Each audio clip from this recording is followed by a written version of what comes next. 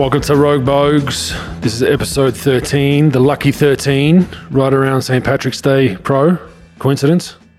Man, I don't know what the fuck is a coincidence these days, brother. But yeah, why not? Nothing's been lucky in my life besides tricking my wife into marrying me. But besides that, I really haven't had that much luck. So this 13 means absolutely zero to me.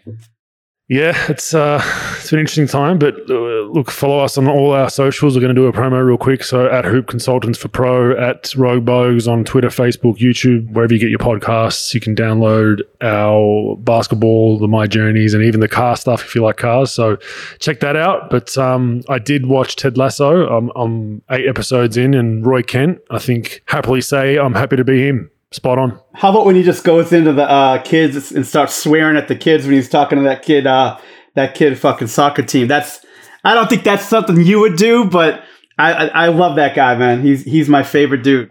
He's got a rough exterior, but he's got a good heart. So I'm all good with that. And he gets the hot girl at the end too. So it all worked out. All right, let's get rolling. It's the NCAA March Madness has started. It's kind of all over the place. There's some teams that just got disqualified, I believe, from coronavirus contact tracing and whatnot. So that was interesting. But I guess March Madness is an interesting time for everyone for different reasons. I mean, my memories of it were I was fortunate enough to play in 2 tournaments my freshman year. We made a run late in the year, won our conference tournament on the buzzer and got to the NCAAs, lost to Boston College in the first round, and we're kind of a young team, weren't that good. And then my sophomore year, we went to the Sweet 16. We beat UTEP in the first round. University of Oklahoma had Calvin Sampson at that point, beat them. We weren't favorites going into that game, and then lost to Kentucky in the Sweet 16. But look, I think it's an interesting time right now just because of everything going on in the world. I don't think it's getting as much cut through as it usually does, but it is usually a fun time. Like there's, these small schools battling big schools, and usually the story of that is why I like it. I mean, seeing Oral Roberts win yesterday, seeing some teams that are playing against these big schools that get all the high school All-Americans, like I generally would cheer against that small school 9 times out of 10, and that's why I love it. And I guess why I hate it is that it's one bad game for a team that you like and you're out of there. But give us your kind of run through of March Madness. I mean, as a kid, even now, I mean, what are your fondest memories and what do you hate about it? It's just a cool time because it's like you said, you could have so many upsets in these smaller schools that just sort of bring it, when they're not expected and they sort of make a run. I remember, Rick Pitino's team in 87, Providence. I was like 12 years old, and that's when I started getting into the tournament. And his team he took the team over like 2 years before that, and they were like 8th place every year in the Big East. And they made the Final Four, 2 years into his job. And, it's like those are the things that you really get excited for. And then I was a North Carolina fan and watching those teams, then the 93 team that won the championship over the Fab Five. And it's just a cool time, man. It's a cool time to watch those guys play and get fired up. And, everybody's records thrown out the window and you never know what's going to happen. And it's cool to watch those kids. Those Cinderella stories are cool and watching that sort of play out. So those are the only really memories that I have. I mean, besides winning one office pool one year with when Kevin Love and those guys made the Final Four in Indianapolis with LSU. But that was really about it. Nothing much. But it's a cool time. And it's a little different now with COVID, and especially where basketball is today with all these kids leaving early. You don't really have a lot of those 4-year guys coming in. Those teams have been together for a long time. That's why it's a shit show sometimes with the tournament, because these kids really haven't played together that long. And it's tough to sort of make a run where back in the day with most of those guys being 3 and 4 year guys, it made the tournament a little bit more fun. But it's cool nonetheless. Yeah, I think the cool part of it for me is watching, you got your North Carolinas, your Dukes, your Kentuckys, and the big schools that basically don't have to be overcoached. I mean, I think it's more ego management when you're at those big schools because you're getting all the best players and you got to put in somewhat of a system. But let's be honest, those schools can go ISO at the drop of a hat because they have so much talent. But then seeing those teams play against a methodical small school that's like a 14 seed that just runs some fucking offense that goes for 30 straight seconds and back cuts and flare screens, and it's just real mechanical, methodical. I love seeing those battles because it's one team that's Army-like or military-like, and then one team that's way better talent-wise, but can get frustrated. So I love seeing like that David and Goliath, and I think that's what it's all about. And you see different systems, different coaches. Yeah. Some of those small schools do have your 4-year seniors, but they're never going to be professional, so you're never going to hear about them again. And they get their one opportunity to, hey, I beat Michael Jordan, or hey, I beat this guy, Carmelo Anthony, whoever it was, right? I beat them when I was in college. So I think that's why it's cool and unique. Yeah, I remember like Alonzo Mourning. I forgot what year it was for Alonzo with the Georgetown. They were like a 1 seed and they were playing Princeton, and Princeton almost beat them. Like you're talking about, like their system is back cutting and screening, and it's slow, it's methodical. And Georgetown was a juggernaut. They had Mourning, Mutombo, and they had all these guys. I think it was like 89 or so, and Princeton had a chance to win it. They were down 1, and Alonzo blocked this guy's shot. That could have went in. It was a pretty easy shot. And, he came out of nowhere to snatch a block, and then, imagine like David Goliath, imagine Brad Stevens taking Butler to two Final Fours and, losing a national championship 1. And I think he just lost in the last shot in the round of 4. Yep. Yeah. It's cool to see that. Imagine Butler, a team with, they had a couple of NBA guys, but beating up on those teams that you don't think Butler's this powerhouse. But it's pretty cool to watch that. If you watch the movie Hoosiers, with the high school team out of Indiana, it's like that, where teams out of nowhere sort of take people by storm. So yeah, that's like you said, that's pretty fun. That's pretty fun. Yeah, I'm a fan of the one-off, like the Olympics and March Madness. It's like the best team can have one bad night and be out. That's the beauty of it. Whereas in the NBA and even baseball and whatnot, when you have a 5-game or a 7-game series, usually the cream rises to the top more often than not. But with a one-off game, man, you can have, like you said, Alonzo Mourning, the number 1 seed, they can lose. But we move on into, obviously, today's world. This flows on into a political gender issue. There was a picture tweeted by a lady by the name of Ali Kirshner, performance coach at Stanford, posted images to Instagram highlighting the discrepancy between the weight rooms provided to men's and women's players while they live and play in the bubble-style setup in Indianapolis. While the men were equipped with a giant floor space filled with racks of dumbbells, plates, bars, racks, the women were given just 1 rack of dumbbells and a pile of yoga mats. And I've seen the photo, and I just think like NCAA, like a bunch of, I don't even know in the current climate how they would think that is acceptable. Whatever your opinions are on men's sport versus women's sport is irrelevant. You're just thinking to yourself, like, are they not looking out the window of what's going on in the last 3 or 4 years? I want to know, seriously, like I want to know Johnny or Jenny Dumbfuck who set this thing up, where they have this huge complex for the men, and literally a Motel 6 where they don't even leave the light on for you fucking weight room. Like with today's world of everybody hating the fucking NCAA. I'm not an NCAA hater. I actually, the platform they give these players and these athletes is good. It's good and it's positive. But they've been taking a fucking pounding the last 2 or 3 years. Like, how do they think that someone's not going to take a picture of this and send it out into the world? And now they got to explain themselves. And I don't know if you saw the picture, but they redid the locker and the weight room in San Antonio. Now they've got it's pretty nice, a much bigger, all these racks and all these weights and all these. But why can't the big one be shared? I don't get it. That's why I was like, are we missing something? Because in that photo, funnily enough, in that photo that Ali tweeted, there was actually a woman walking around in that big weight room. So I was like, what the hell's going on? But maybe it was a worker helping set up. But my thing is, like, most weight sessions are staggered. So generally you're not going to have, 5 teams in there at once that are going to potentially play each other, because there could be a bit of back and forth. There could be whatever, right? So usually a team will get your hour and you use it. So I don't understand why it can't be spaced out where they get access to it. Or maybe they get access with the guys group. It's not like the men are walking around fucking in underwear or vice versa, where there's a naked issue or whatever, right? Like, I don't understand why it couldn't be shared in the first place. Like, it just makes no sense. It's the craziest thing ever, where they just, like, you and I were talking about it over text, and we talked about, why didn't they just share it and just, schedule a time, like schedule, throughout the whole day, like team A has 45 minutes, team B, 45 minutes, and just keep going with your schedule. Maybe even 2 teams at once, a male, female, or 2 male teams. Like, there's definitely some way to do it, but to have that, like, I could see the gear. Like, I know they tweeted out pictures of the food and the gear. Look, like, there is a big disparity of, like, as far as the money's concerned, what like the men bring in versus the women.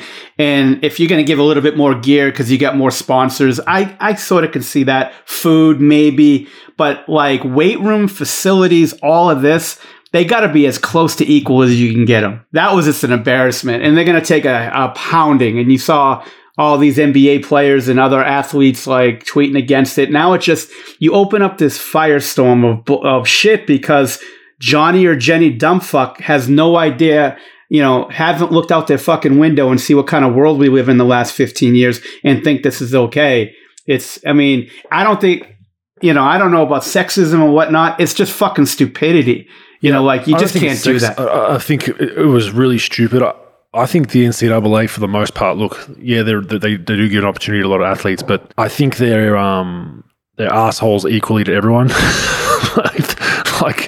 I was in college and it's changed a lot since I was there. But what frustrated me was that my coach couldn't buy me he couldn't buy me lunch, he couldn't buy me a coffee, he couldn't buy me a soda or a drink or a soft drink. There were times where they'd come visit you and they weren't allowed to work you out. And then you've got the 2-hour workout window in preseason, so you can only do 2 hours a week on floor with a coach. And you're like, am I in USSR or where the hell am I at? Like, what the hell is this shit? Like, if I want to work out, I should have the legal right to go to a coach and be like, I want more extra work, right? Yeah. The NCAA has so many rules that this was essentially going to wrap its tail around to their face and bite them in the ass. And now you want to put all these rules in and you want to sanction schools. And now people are going to be looking at you. Like you said, everyone wants to have a crack at the NCAA, but it's like, I'm not a huge fan of the way they go about it. When I was in school, it was very hard for a student athlete to complain and say, hey, like, I should be getting paid. You're selling my jersey in the bookshop, because the NCAA would do a PR blitz. They'd interview 2 or 3, random students whose parents had to, draw a mortgage on their house to put them through school, or the kids working 3 jobs.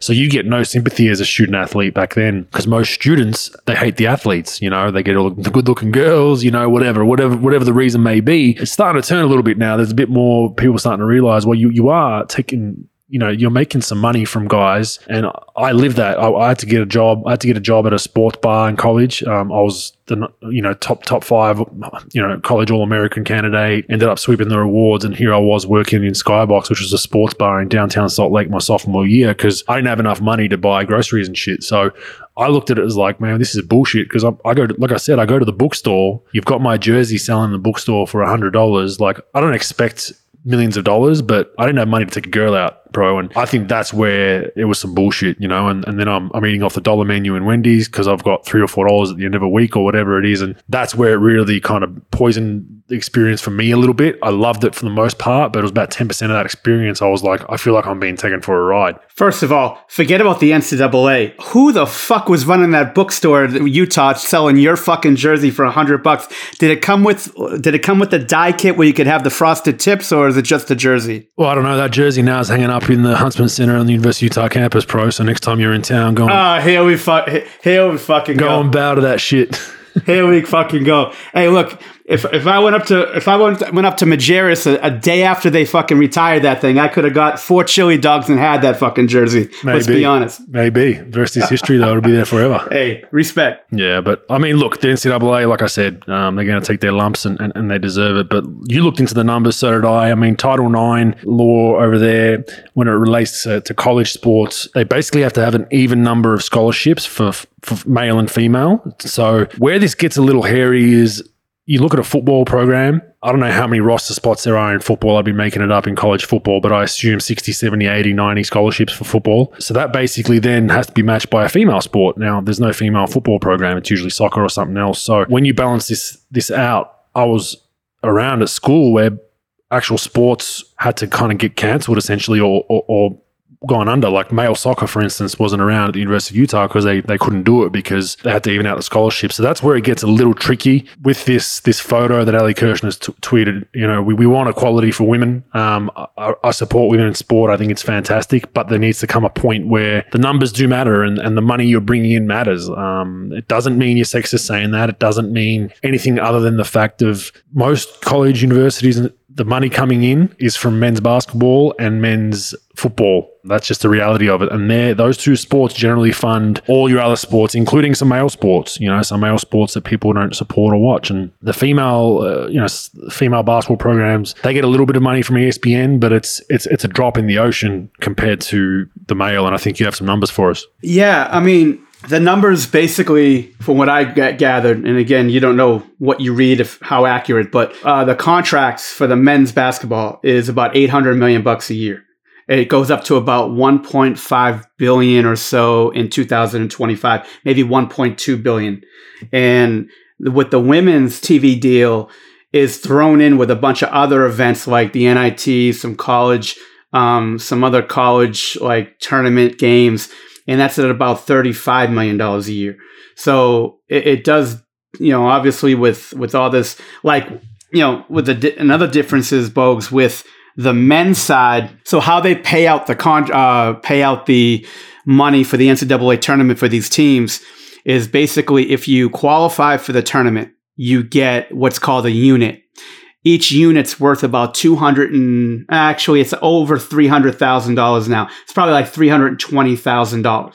So every time a team from your league not only makes the tournament, but also advances, they get an extra unit.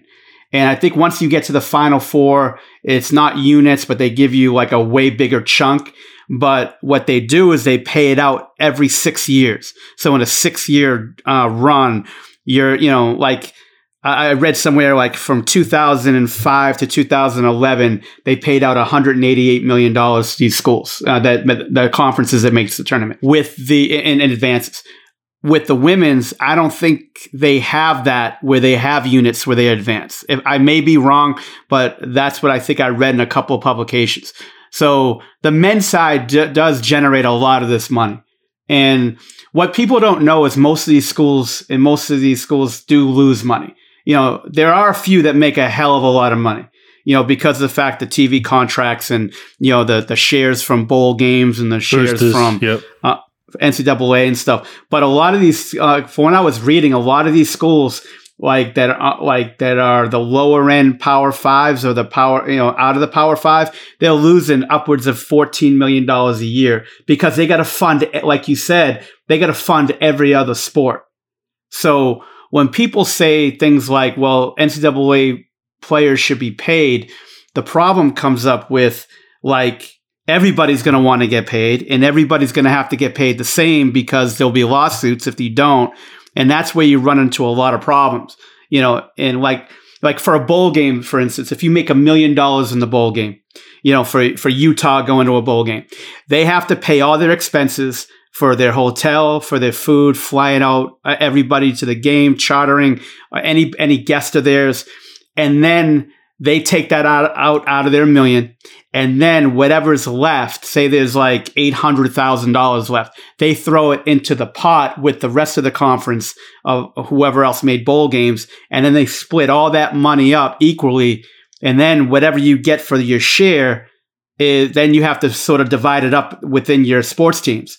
And that's where, people don't understand. They make money. There's a lot of money, especially at the top, schools like Texas, Kentucky, and things. But, a lot of these schools have to fund all these other sports, scholarships and, travel expenses and coaches salaries and all this other stuff. So, that's where I have an issue with when people start talking about paying athletes, because they're really, because since you got to fund everybody. And then if you throw on these schools are losing $14 million, then you got to pay the players.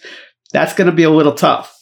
Yeah, it is. And I think what frustrates me now with the photo that Ali Kirshner tweeted out is now you have female athletes in general in the professional level saying, this is what we deal with every day. Look, I think college sports, it's very easy or easier to create equalization between men and women. Title IX is a prime example, equal number of scholarships. Looking at it from the outside in, you're like, yeah, that makes sense, cool, let's go. But obviously there can be issues either way. But when you move on to like WNBA players, there's been arguments previously the last couple of years about, why am I not getting paid? I can't remember who it was. It was someone from the Dallas franchise. Texas, yeah, the Dallas Stars or something, the Wings. Yeah, right? The Wings. And they said Harrison Barnes is making $85 million and why aren't I?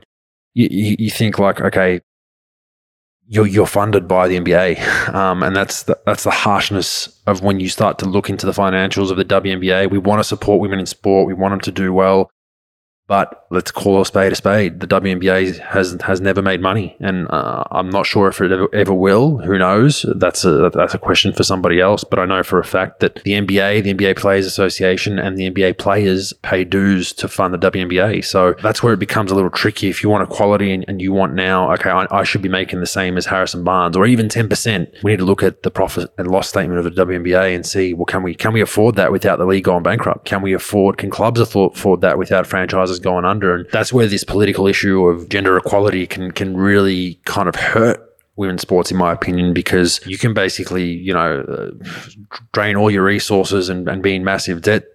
Say you get a new commissioner of the NBA, you get a new owner of an NBA team that's like, hey, what's this massive expense here I'm paying? I don't want to pay that anymore. Shit's going to hit the fan. So that's where there's a big difference when people jump from college or what we saw there to pro sport, because there's a lot that goes into it. And at the end of the day, it's like any business. It's what you're bringing in is what your players or your employees are going to get compensated or paid. And unfortunately, the WNBA, just using that as an example, because I know basketball is not making a whole lot of money and a whole lot of profit. And I'd probably even go as far as saying I don't think they're making much of a profit. I could be wrong, but I don't think they are. Yeah, I mean, I remember visiting Indiana 8 years ago, and I went down there and to Bloomington, and they had like mirror practice facilities. Indiana men, I don't know how the women's done in the last 20 or 30 years, but the men, when Coach Knight was there, Bobby Knight was there, they were one of the best, programs of all time. And they had this multi-million-dollar NBA-like practice facility, but they mirrored it and next door, like 5 feet apart from each other. And it was just mirror. They had to do everything equal. And like, look, if you could get close to equal, and that's fine. You definitely don't want it to be like way high, way low.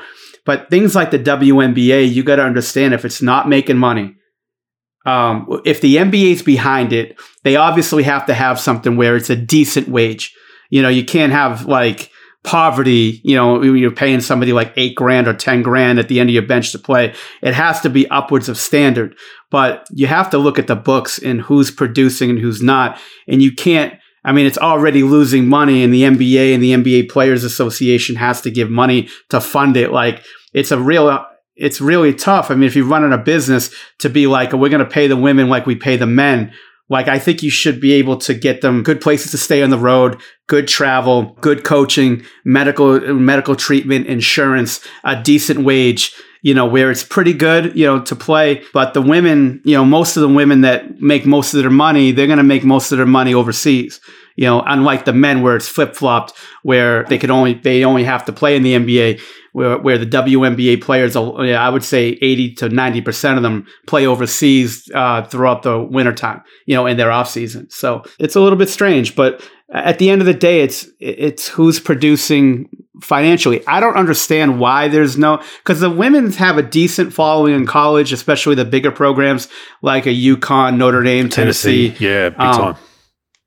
Yeah, but like it doesn't carry over to the pro game. And I don't know why, but if I'm on a campus and my women, say UConn, after Jim Calhoun left and after they won their last national championship, they went in a little bit of a funk for a few years. The women always produce and they always bring in money, and they're always, one of the best teams in college basketball.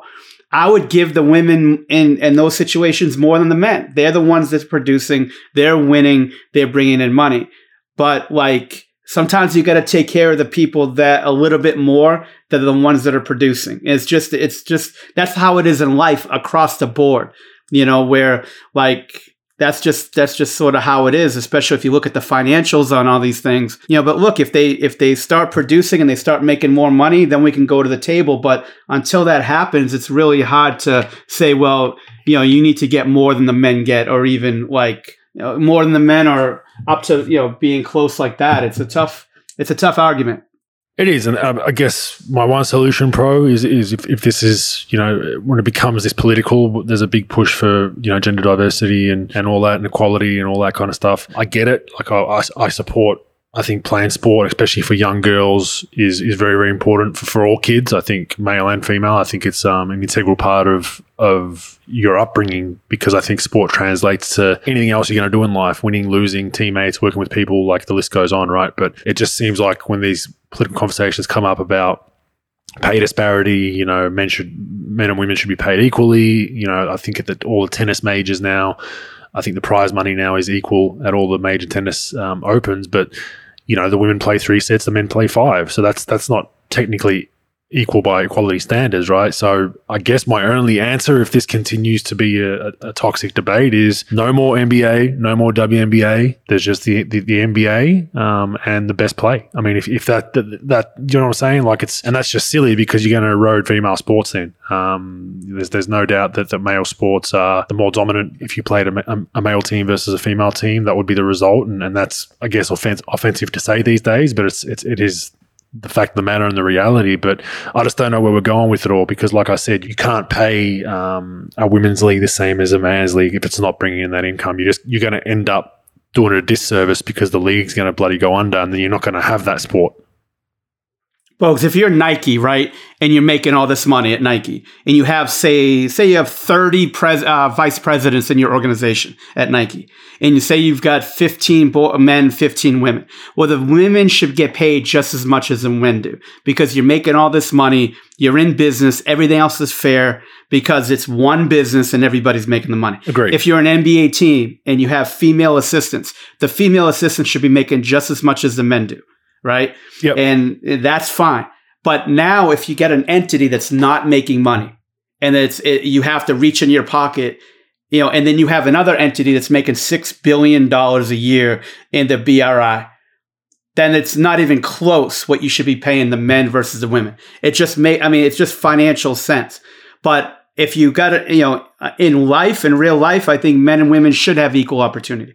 But in situations like this, where you have two separate entities in a sense, and one's making this big amount of money and one is in it's in the red every year, then it doesn't make any sense. It's not fiscally possible. I don't think Enron's accountants could actually get that thing done. Yeah. And what people forget is the NBA wasn't always the NBA.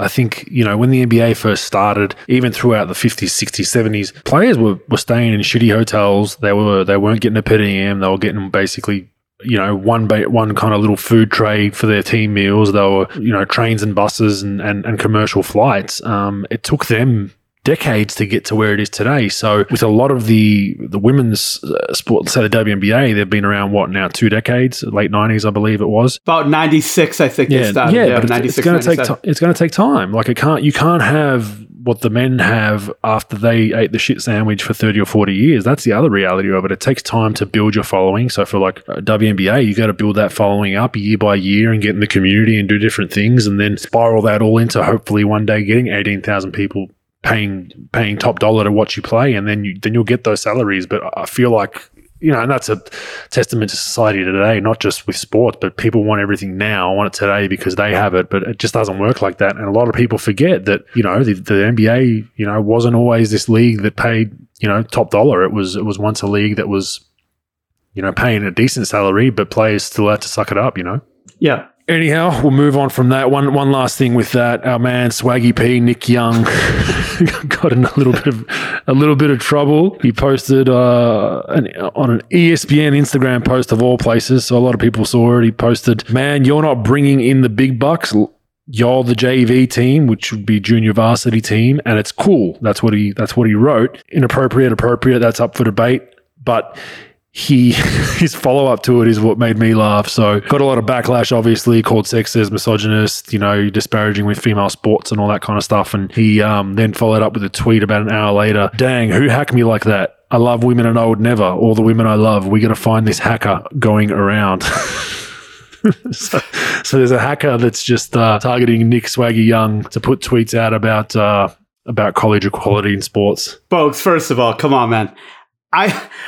I mean, first of all, him getting hacked like that and we got to find the hacker is a lot like fucking OJ saying, I got to find my wife's killer. Here's how you find the hacker and the killer. Just get a fucking mirror and look at it, because that's the fucking guy. Come on, give me a fucking break. Like, I bet his agent called him. It's so funny. Yeah, his agent probably texted him like 8 seconds later because he still wants that 10% of his $18,000 a year and plus free upgrade from Boost Mobile. So he said, no, we got to fucking keep what we got.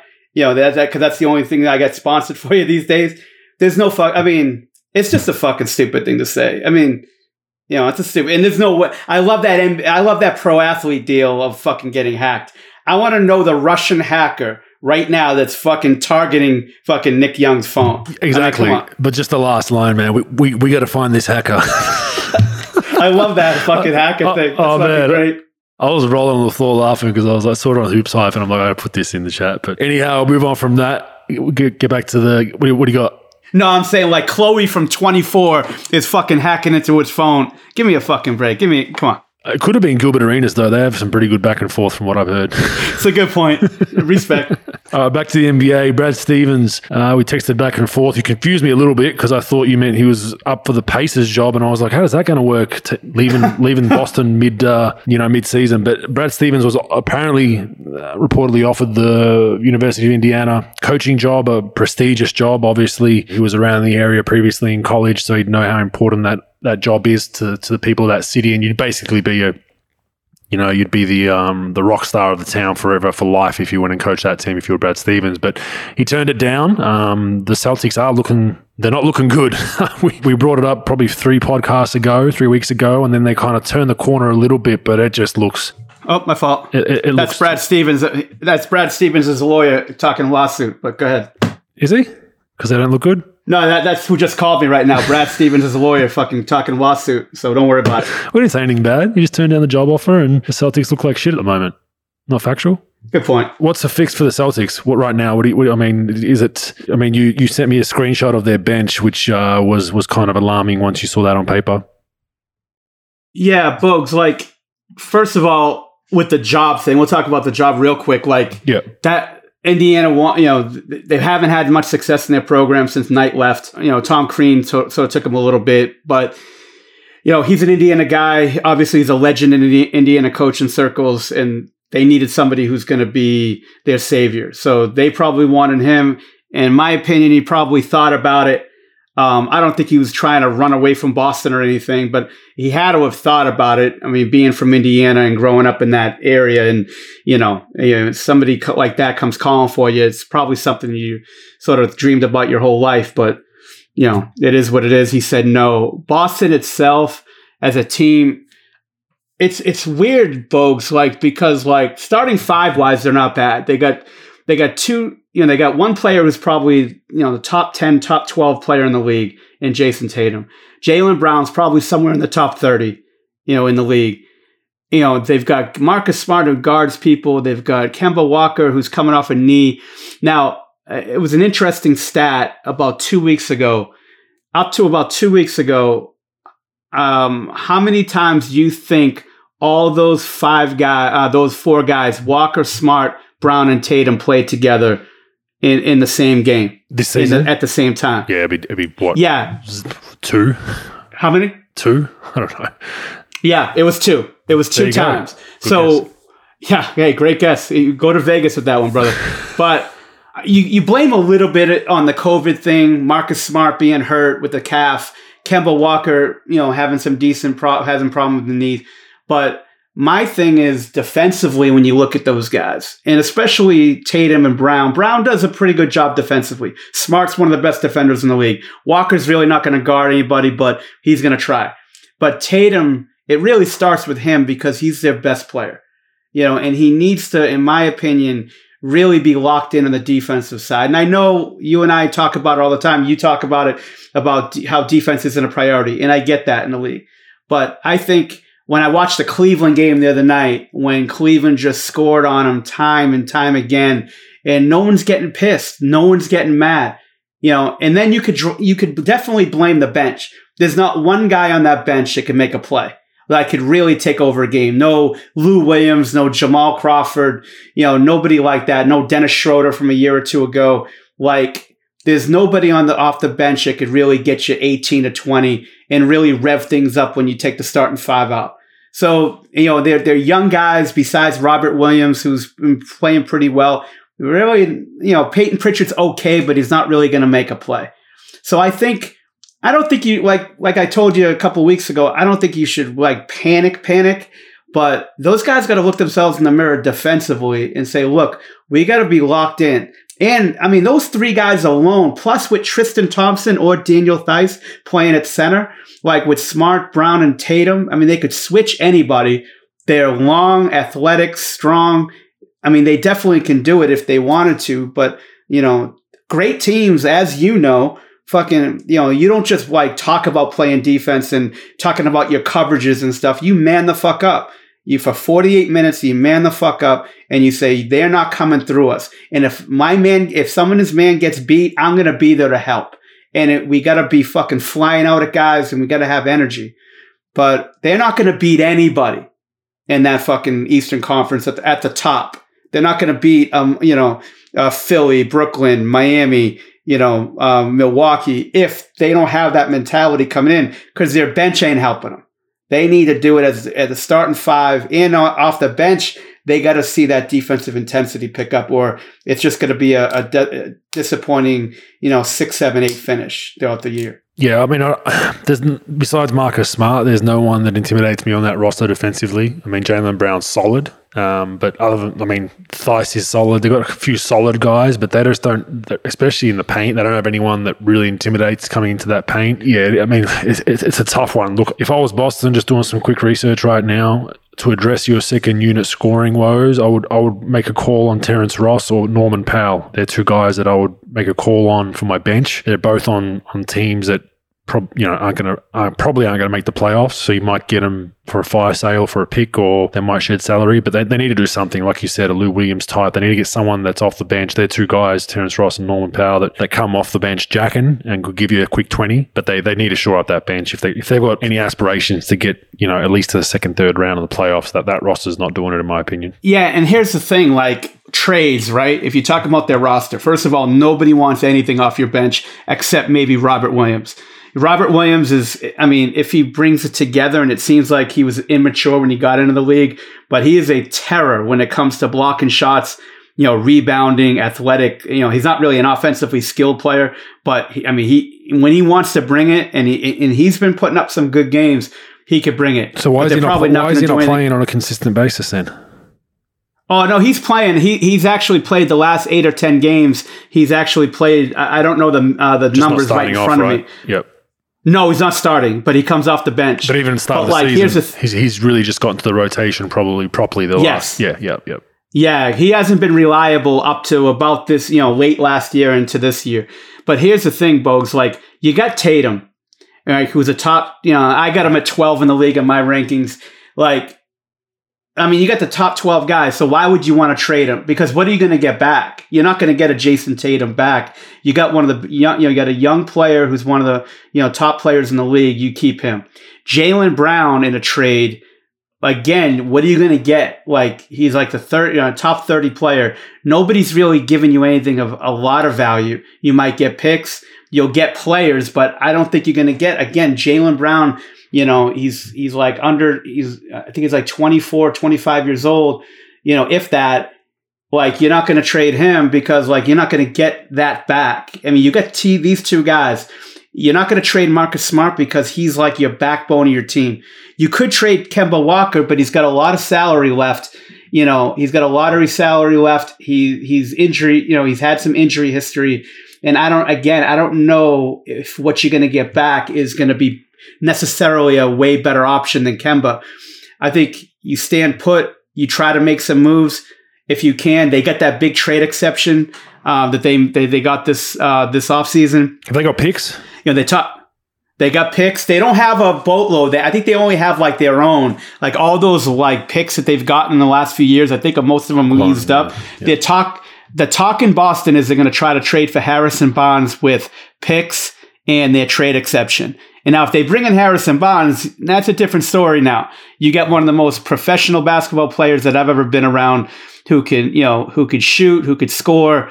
He gives you credibility as far as defensively, good pro, and he'll definitely improve your team. And now he could probably take you to another level, if you can get a guy like that. Now, I don't know if Sacramento wants to give him up because they've got their own issues. Now, they might just want to be in fire sale and try to, take off salary because, Harrison does make a lot of money.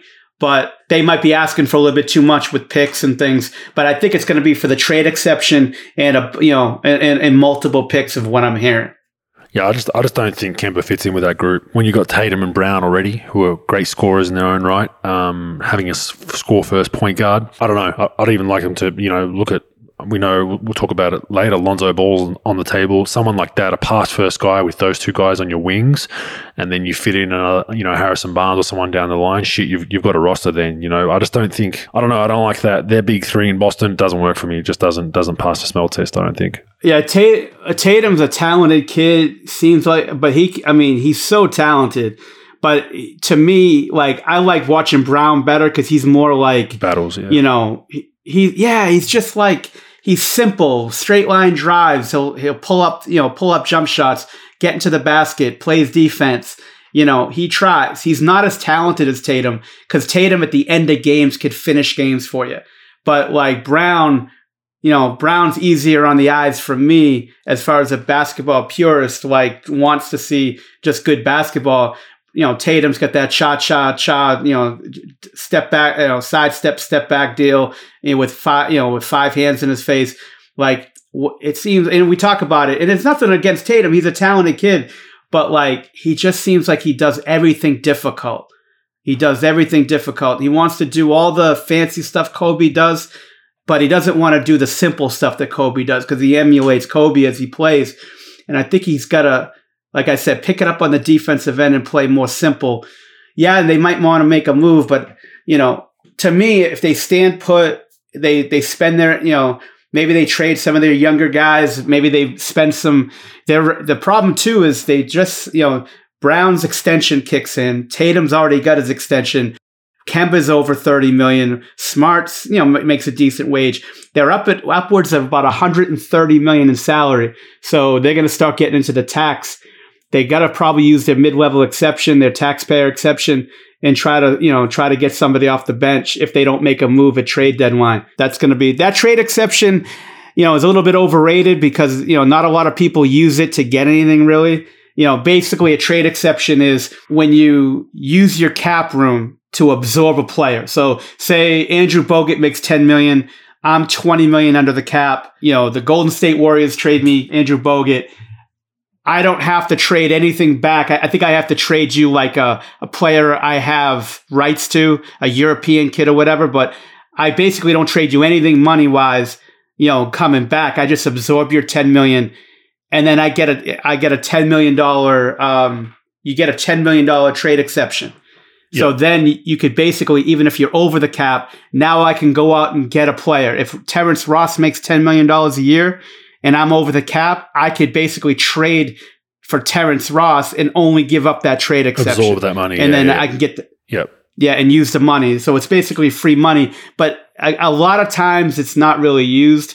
And I think they give you a year to use it, and it usually expires. So they got a lot of soul searching to do, man. I always say the NBA season doesn't start until you have a players only meeting, and, I hate those fucking bullshit fucking player meetings because nothing gets done. Worst. No one really says anything real. Oh. Everybody just it's all passive aggressive bullshit for the most part. You just got to be real and say, look, we got to step it the fuck up. Everybody, we got to step it the fuck up. And this is what we got to do. But it's always oh man, we just got to do it. This and that. There's nothing ever done in those fucking meetings, in my opinion.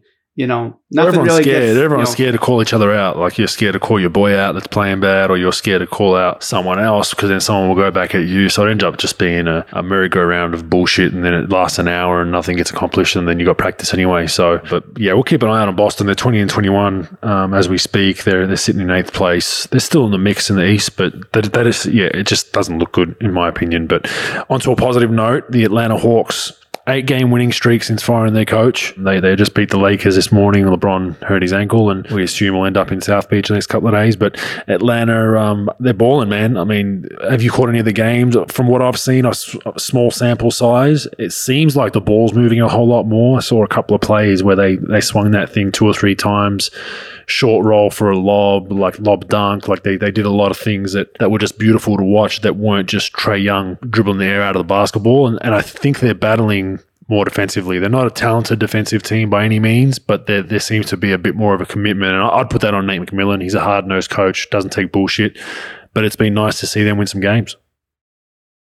Yeah, absolutely. And again, like what we talked about, the firing, firing of Lloyd Pierce, it's like, a lot of the guys were hurt. There was definitely some immaturity by Trae Young, probably some things that he did as still an up and coming coach where, he doesn't really have that experience yet.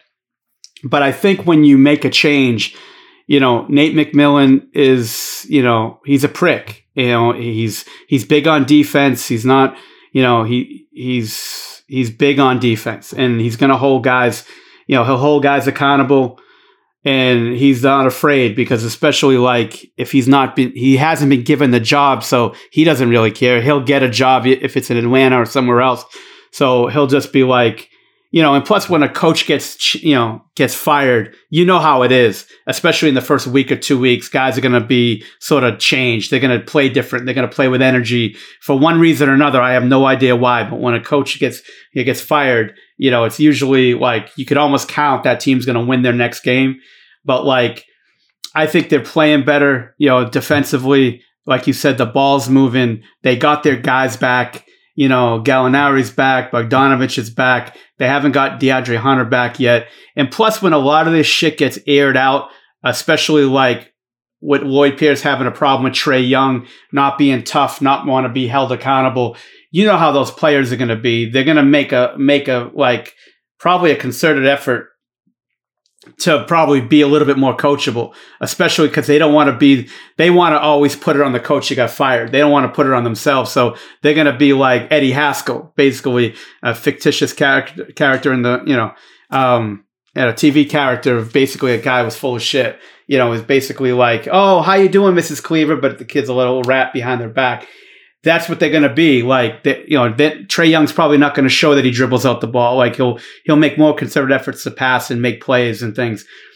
And I still think that they were sort of turning a corner right when they fired Pierce, especially with their guys coming back. I thought they were playing a little bit better, but this is great. 8 games that they won, they're playing better, and it seems like they're a little bit more fired up and ready to go.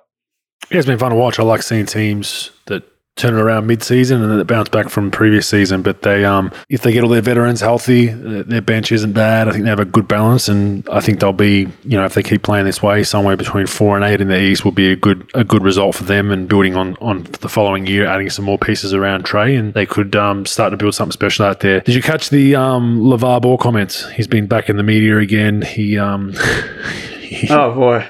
Yeah, these are the comments regarding Lonzo Ball. I don't know what they're going to do, but I hope he gets traded. I don't like watching him play. I don't like how he plays. He can't stand New Orleans. Come on, man. That was when he was asked about Lonzo Ball and the NBA trade deadline.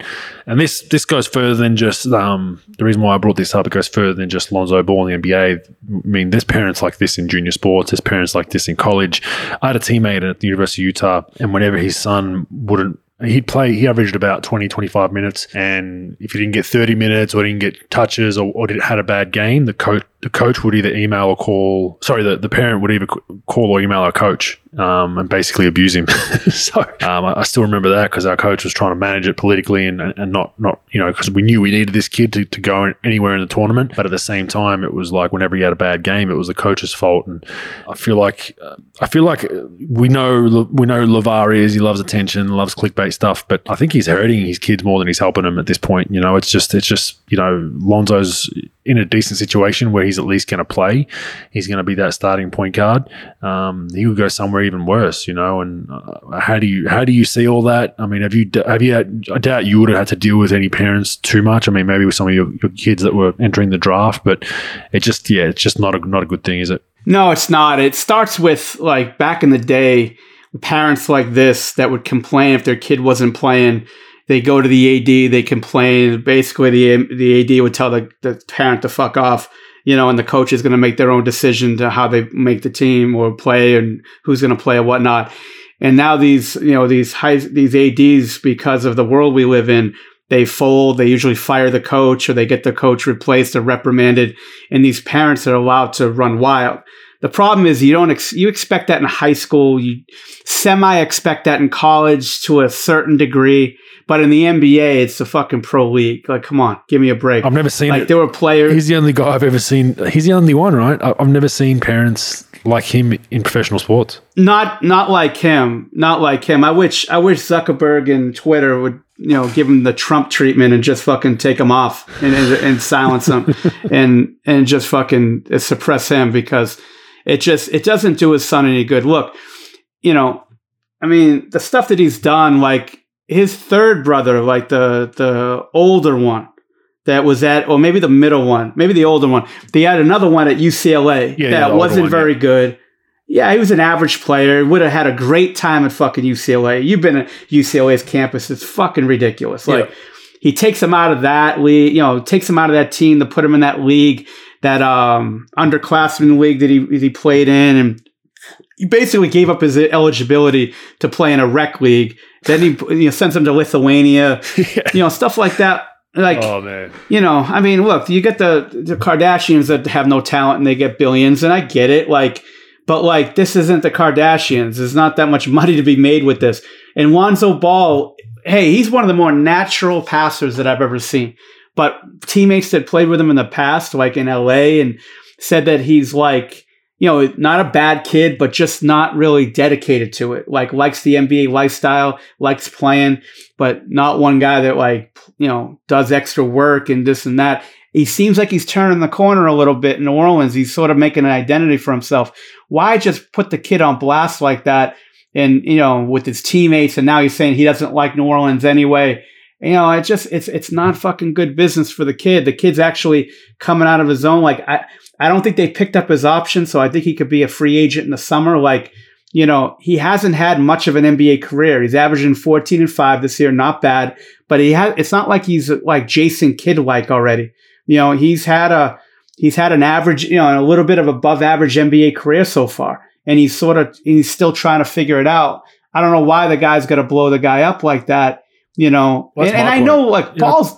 That's my point. That's my point. Like, it's like he's finally getting some consistency. He's fixed his three ball.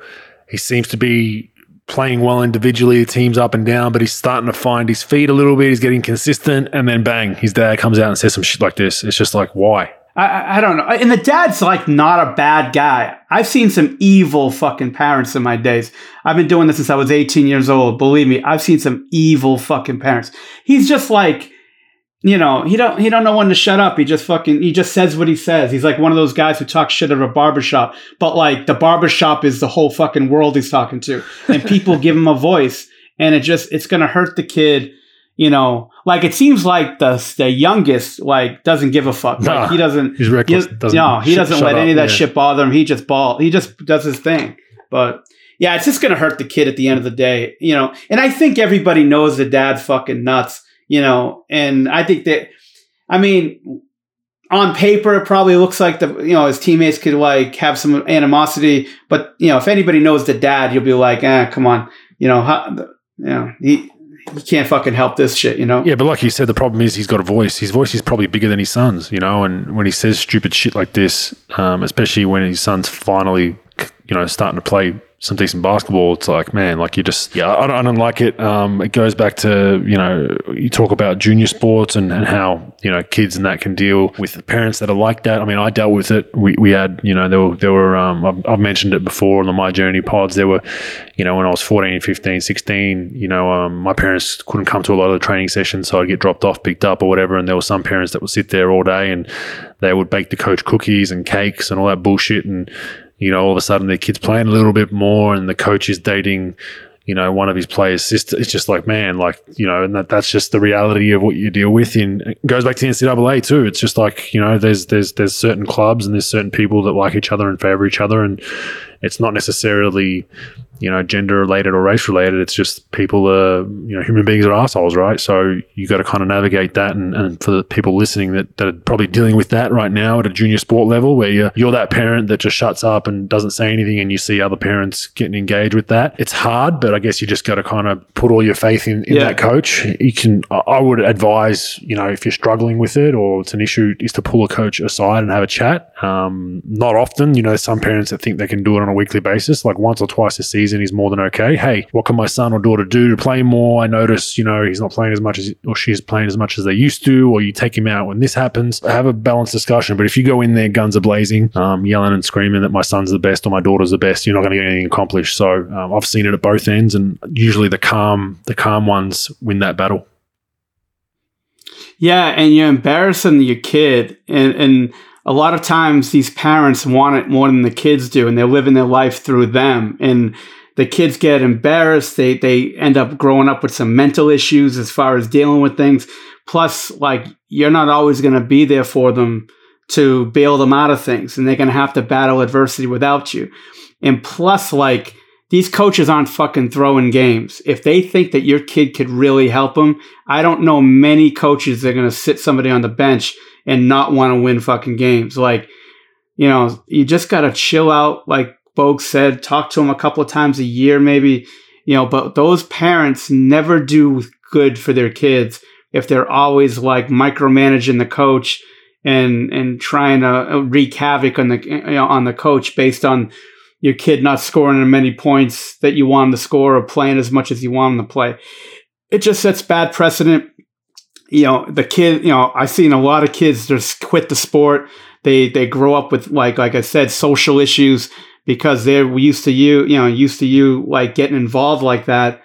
And I just, you know, it's one thing like paying for training sessions and like getting your kid to try to get more dedicated, you know, and trying to, you know, give the best for your kid. It's a different thing when you're interfering and you're setting your kid up for failure because of the teammates see that, you know, other parents see that, the coach sees that, and you're just going to be that, you know, tough to deal with. And, you know, I just think it's a bad precedent to set for sure. Yeah. It's something that every parent's got to deal with. I would put one caveat in there that I wouldn't be...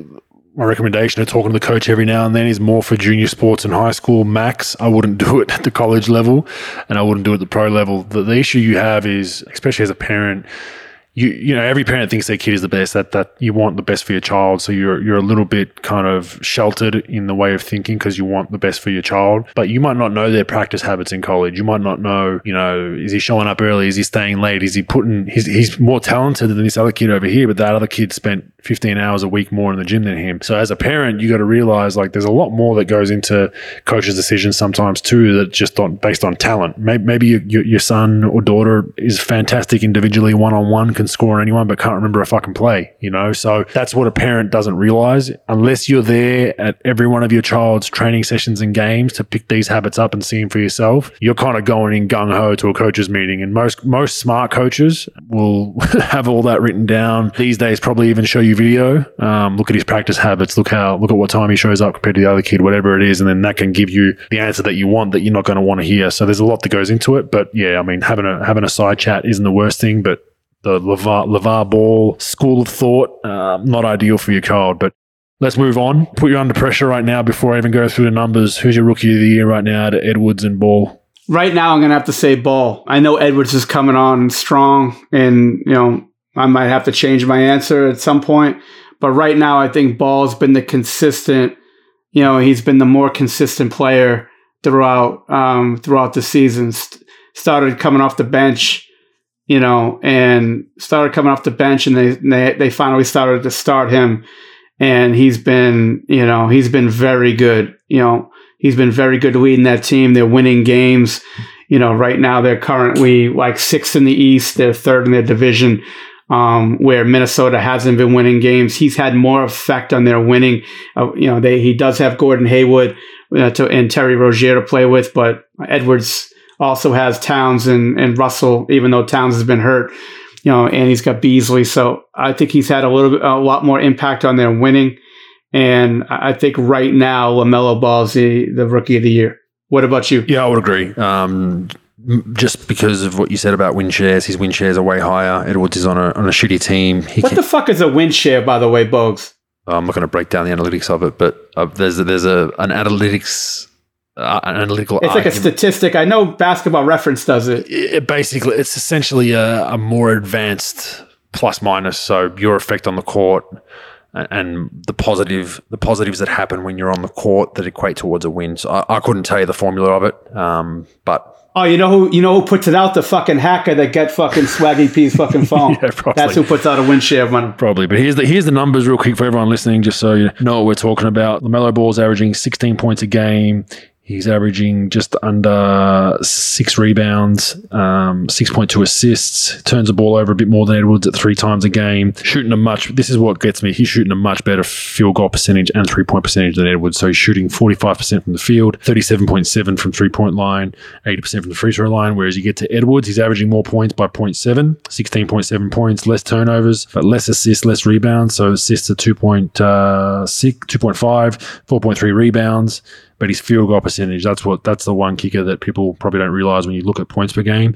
He's at 38.5% from the field, 77% from the line, and 31% from the 3-point line. So I think Melo's argument, even if it was just looking at statistics on 2 bad teams, let's say, hypothetically, you'd take Ball, but because he's got his team that was not predicted to do very well in that playoff hunt, I'd give it to Ball right now. Moving on, Juwan Howard. You brought this one up to me. Potentially a matter of time till he gets to the NBA again. He's, of course, with the University of Michigan. They've had a fantastic year. He did make some comments. He was asked about his coaching future in Ann Arbor, which is in Michigan, and NBA rumors, where he said, man, I'm in Ann Arbor to stay, baby. I love Michigan. I love my job. I'm enjoying this experience. I'm also looking forward to growing each and every year, developing these young men into becoming the best version of themselves as a student athlete. This is a dream job for me, and I think my passion last year showed how much I appreciate being in this position. The NBA, it's a beautiful game. They have great coaches there, amazing, talented players, beautiful brand. I enjoyed that experience for 25 years, 19 as a player and 6 as a coach. But with that, I'm going to continue growing with Michigan. Go Blue. Do you buy that? Or is this just a matter of, I love it here, I'm going to boost up my value, so if these NBA teams come knocking, they better come knocking with the Brinks truck? I do believe that he thinks that right now. I don't think he's going to be like most college coaches that go to the league or assistants that go get jobs where they got to take any job possible. Any bad job that just goes their way, you're just going to jump on it because it's the NBA. What Juwan Howard has done, and he's a unique coach, in my opinion, because of the fact that he was a great elite high school player. He was a fantastic, elite college player. Made one All-Star game as a pro, was a good pro, not a great one. So people know who he is as players. So they relate to him and they automatically respect him. And he's got size and all that. He's had a type of career, because I worked with him with Tim Grover for about 10 years, almost 10 years, 10 summers together. I think like 6 or 7 summers together. And why I think he's going to be a great coach, Bogues, is unlike most guys where they showed up at 11 o'clock to work out with 9 guys with them, and all this, and, it takes them 45 minutes to warm up and all that bullshit. Juwan would come in at 8 a.m., would come in with nobody, would be all business on the court, got his work in, always in shape, always respectable, always talk to people. You could ask him questions on the court, like if a double comes from this side, where are you going to be? Where's the pass going to be? Where's the outlet going to be? Where are you looking? And he was an unbelievable teacher, even as a player. And let's not forget, as a player, at the end of his career, he was coveted by some of the biggest maniacs of all time. Jeff Van Gundy loved him in Houston. Pat Riley and Spoelstra had him in Miami. They kept him about a year or two way past his prime in Miami because he was a leader. And I know they do that with Haslam, but they did that there where he was just an unbelievable leader, teacher, and you knew he was going to get into coaching. And then he gets into coaching. And you watch him, like, I usually show up 2.5 hours before, most other people assistants show up. And he's already there working out guys. He's teaching, he's talking. He's not doing the thing. I've seen ex-players that are coaching, working out players that like leaving the court during pregame to get girls' numbers and shit. Like, he wasn't doing any of that. He's all business. He's a teacher. And they wouldn't have hired him if he wasn't, because they don't bullshit around in Miami. So I think all of that going forward, and now he's had success. Now I know that he already had a good team that Beilein left him when he went to Cleveland. So he already had a good team. But now he's got the number one recruiting class in the country coming in. So he doesn't need to go to the NBA right now. He could hold out for a really good job. Not a great elite job like, that's already geared to win a championship. But like, he could get a mid to higher level job and he could hold out because he's in demand. I would hire him yesterday because of his work ethic, his understanding of the game. He's got presence. He's a big dude and he loves to work. And I know there was an article written by Kevin Pelton about how, ex-players don't get hired in the NBA and all that stuff. That's really not necessarily true, but there are good ex-players and there are terrible ex-players to coach. There are good guys that like go through the film room that are going to be really good coaches. And there are guys that if they have to have a conversation with a player, they shit their pants and they look at them like they ate a popsicle too fast. Like it's all by the individual. But I think this guy, how he approaches the game and how he teaches the game and how he had, even though he was a high level player, he had a role player work ethic. And I think that with that being said, and he could communicate with people and, he doesn't, I love the guy. I think he'll be in the NBA at some point. I think right now he doesn't have to go anywhere. And I do think he really loves being in Michigan, especially playing there and having the history. But I think that if the right job came calling, I think he'd take it. Yeah, I've enjoyed watching it. I think it's one of the rare occurrences too where a school or a pro franchise hires a former legend and they actually do well. I'm usually against hiring former players from your own team that were legends, and I'll give you the reason why.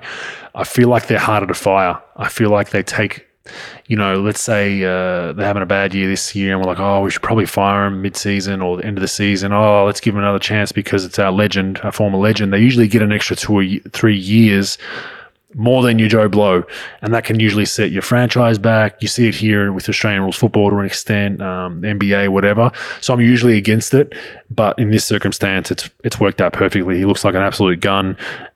He did try to fight a rival college coach the other day, which I loved. He got into it with. I don't know who it was against. He's gone after me like that. He went after me once like that. I was busting his balls during a workout. It was like he was waiting to get signed. It was like in the fall, and you know me. Sometimes my mouth gets the best of me, and he came after me a little bit. Not that like that, but he's an intimidating dude, man. I would not want to fuck with him. I got into it with him, funnily enough, as well. I think it was my rookie year or my second year. We had some back and forth. He gave me a little bump and didn't really. He wasn't really a talker though, unless you talk to him. And then I just because was that young idiot that would just sprout off and just like swore at him or something. And then he was like, "What'd you say, young fella?" And I was like, Yeah. That's exactly what he said. Young fella. That's exactly what he said. He was with Dallas at the time, so whatever year that, it might have been 06 or 07. But like you said, a fundamentally sound guy, was never over athletic, but just knew how to play the game. So I'm looking forward to hopefully seeing him in the NBA one day. But if he doesn't return, I mean, maybe he's just enjoying the beauty of being able to coach young young kids into men and helping them with, the rest of their career, not just basketball-wise, but in life. So good luck to Juwan Howard. Fact or fake news, Myers Leonard will play another game this NBA season. Oh, fuck no. No. Oh, wow. That's strong. Yeah, no, he does not play another NBA game this season. I thought maybe the question should have been, will he play another NBA game the rest of his career? Which I would say he would. That's my next one for you then. So if you're saying fuck no, okay, you're saying fuck no for he's never going to play. Will he play again? Yeah, he will. It'll take time. Imagine being an owner trying to explain to your Jewish fan base that you're going to take this guy this season, a month after or 2 weeks after he did whatever he did and said whatever he said. Like, I just can't see that this year. Like, if I was him right now, I would be trying to do as much work and being as public as possible about apologizing, begging, and for people's forgiveness. And like I said before, like, go on some of these talk shows where they're going to hit him and you just accept it. And, stop with this bullshit about, I don't understand what I said. Every NBA player talks about their fucking brand and all that shit. Well, be a fucking CEO. And when a CEO fucks up, they don't make excuses. They just say, I fucked up. It was my fault. I own it. I beg for your forgiveness. I want to earn your forgiveness and try to do as much charity work as you can. Maybe in 2 or 3, maybe another year, maybe, sometime next year. I don't know if he should play in the EuroLeague because he's got to go to Maccabi Tel Aviv. I don't think that would be a good fucking scene, to be honest with you. Come to the NBL, Come to the NBL. Yeah, NBL. So maybe we could put out enough media hype that he'll go to the NBL. But I think he'll be in the NBA. I think people will forget at some point. But especially where the world is today, in my opinion, he doesn't play another NBA game this season. And then possibly next year, at some point, maybe in the beginning of the year, somebody gives him a chance, but I can't see it, Bogues. What about you? Yeah, fact, I don't see him playing another game this season. I think he's just going to have to bunker down, work out. But it's kind of interesting because in the era of 7-footers that shoot threes, that's your guy. So we'll be interested to see. But yeah, I mean, you mentioned that an owner is going to have to explain it to his Jewish fan base if he does sign him. Shoot, most owners are going to have to explain it to their own family. A high number of owners are either Jewish or of Jewish descent. So he's kind of thrown himself a curveball. I don't believe he should be blackballed for the rest of his life. I think everyone deserves a second chance and people need to get on with it. But yeah, I mean, I even might go on record saying he might need to get to the NBA via somewhere else. I might not even happen just via the off season. He might have to actually either have a camp roster invite or go via China or Europe, prove himself. If Andrew Gaze gets back into coaching, I'll try to segue that into his team. Why not? You can do the next one. All right. Hey, Brad Stevens, did he make a good decision staying in the NBA over college? Fake news. I think Brad Stevens, from what I understand and what I know, he's not a rah-rah guy. He's a guy that kind of does not like conflict too much. Unbelievable X's and O's coach, brainiac.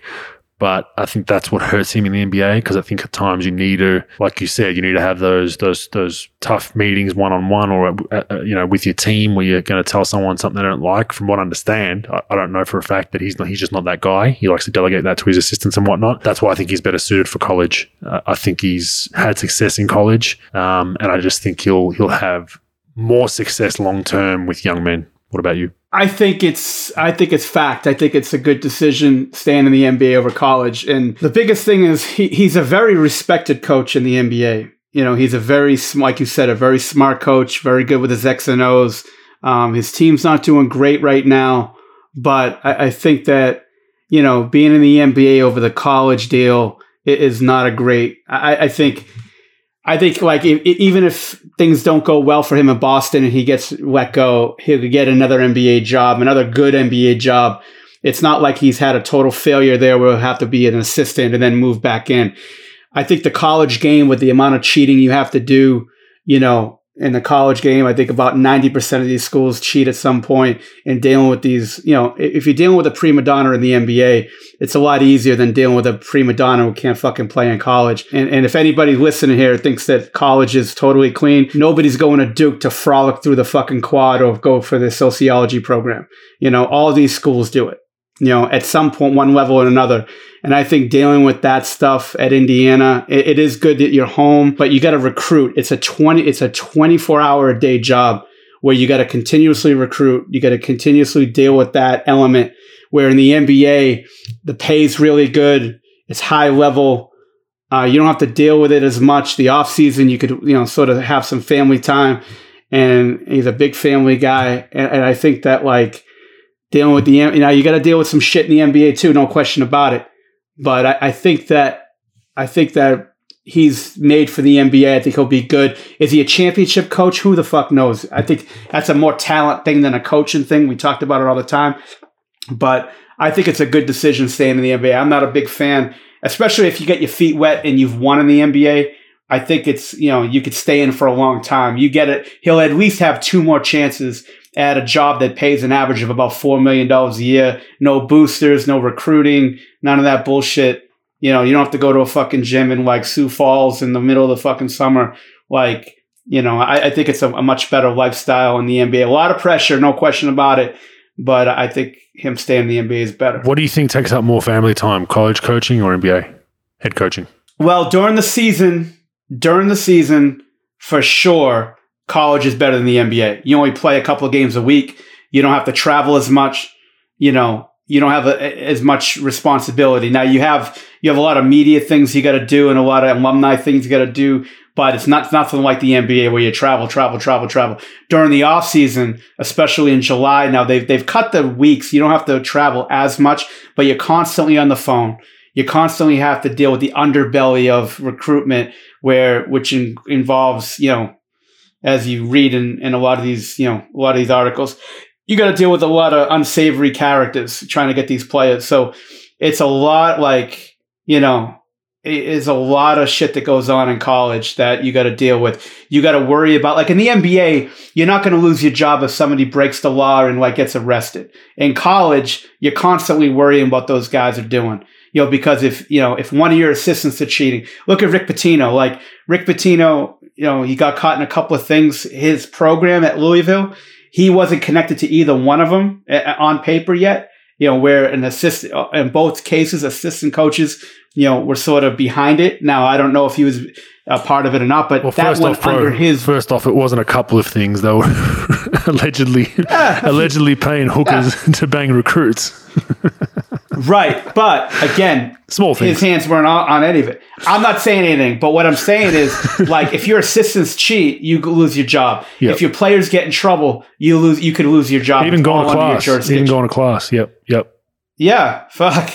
But like, then you got to deal with class stuff. Guys getting eligible. You got to deal with like, if kids transfer. If a kid's a piece of shit and he fucking, transfers because he's not playing 38 minutes a night because he's a 5'4" guy and he's pissed that he's not fucking averaging 30 a game. He transfers, and if he leaves early without having a certain amount of credits, you can miss out on scholarships and things like that. There's a million rules, and this recruiting thing is crazy. And dealing with parents and AAU coaches and agents and all this stuff for these high school kids it's the recruiting side is totally takes you out of the fucking shit. It's 365, but especially in the summer, and it's just craziness.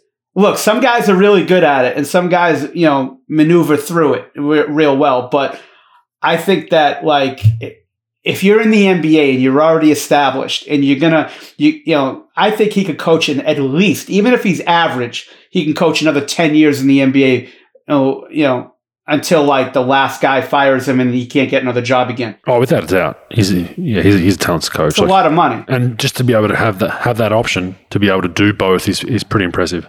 Yeah. All right. So, Bogues, you're the college guy.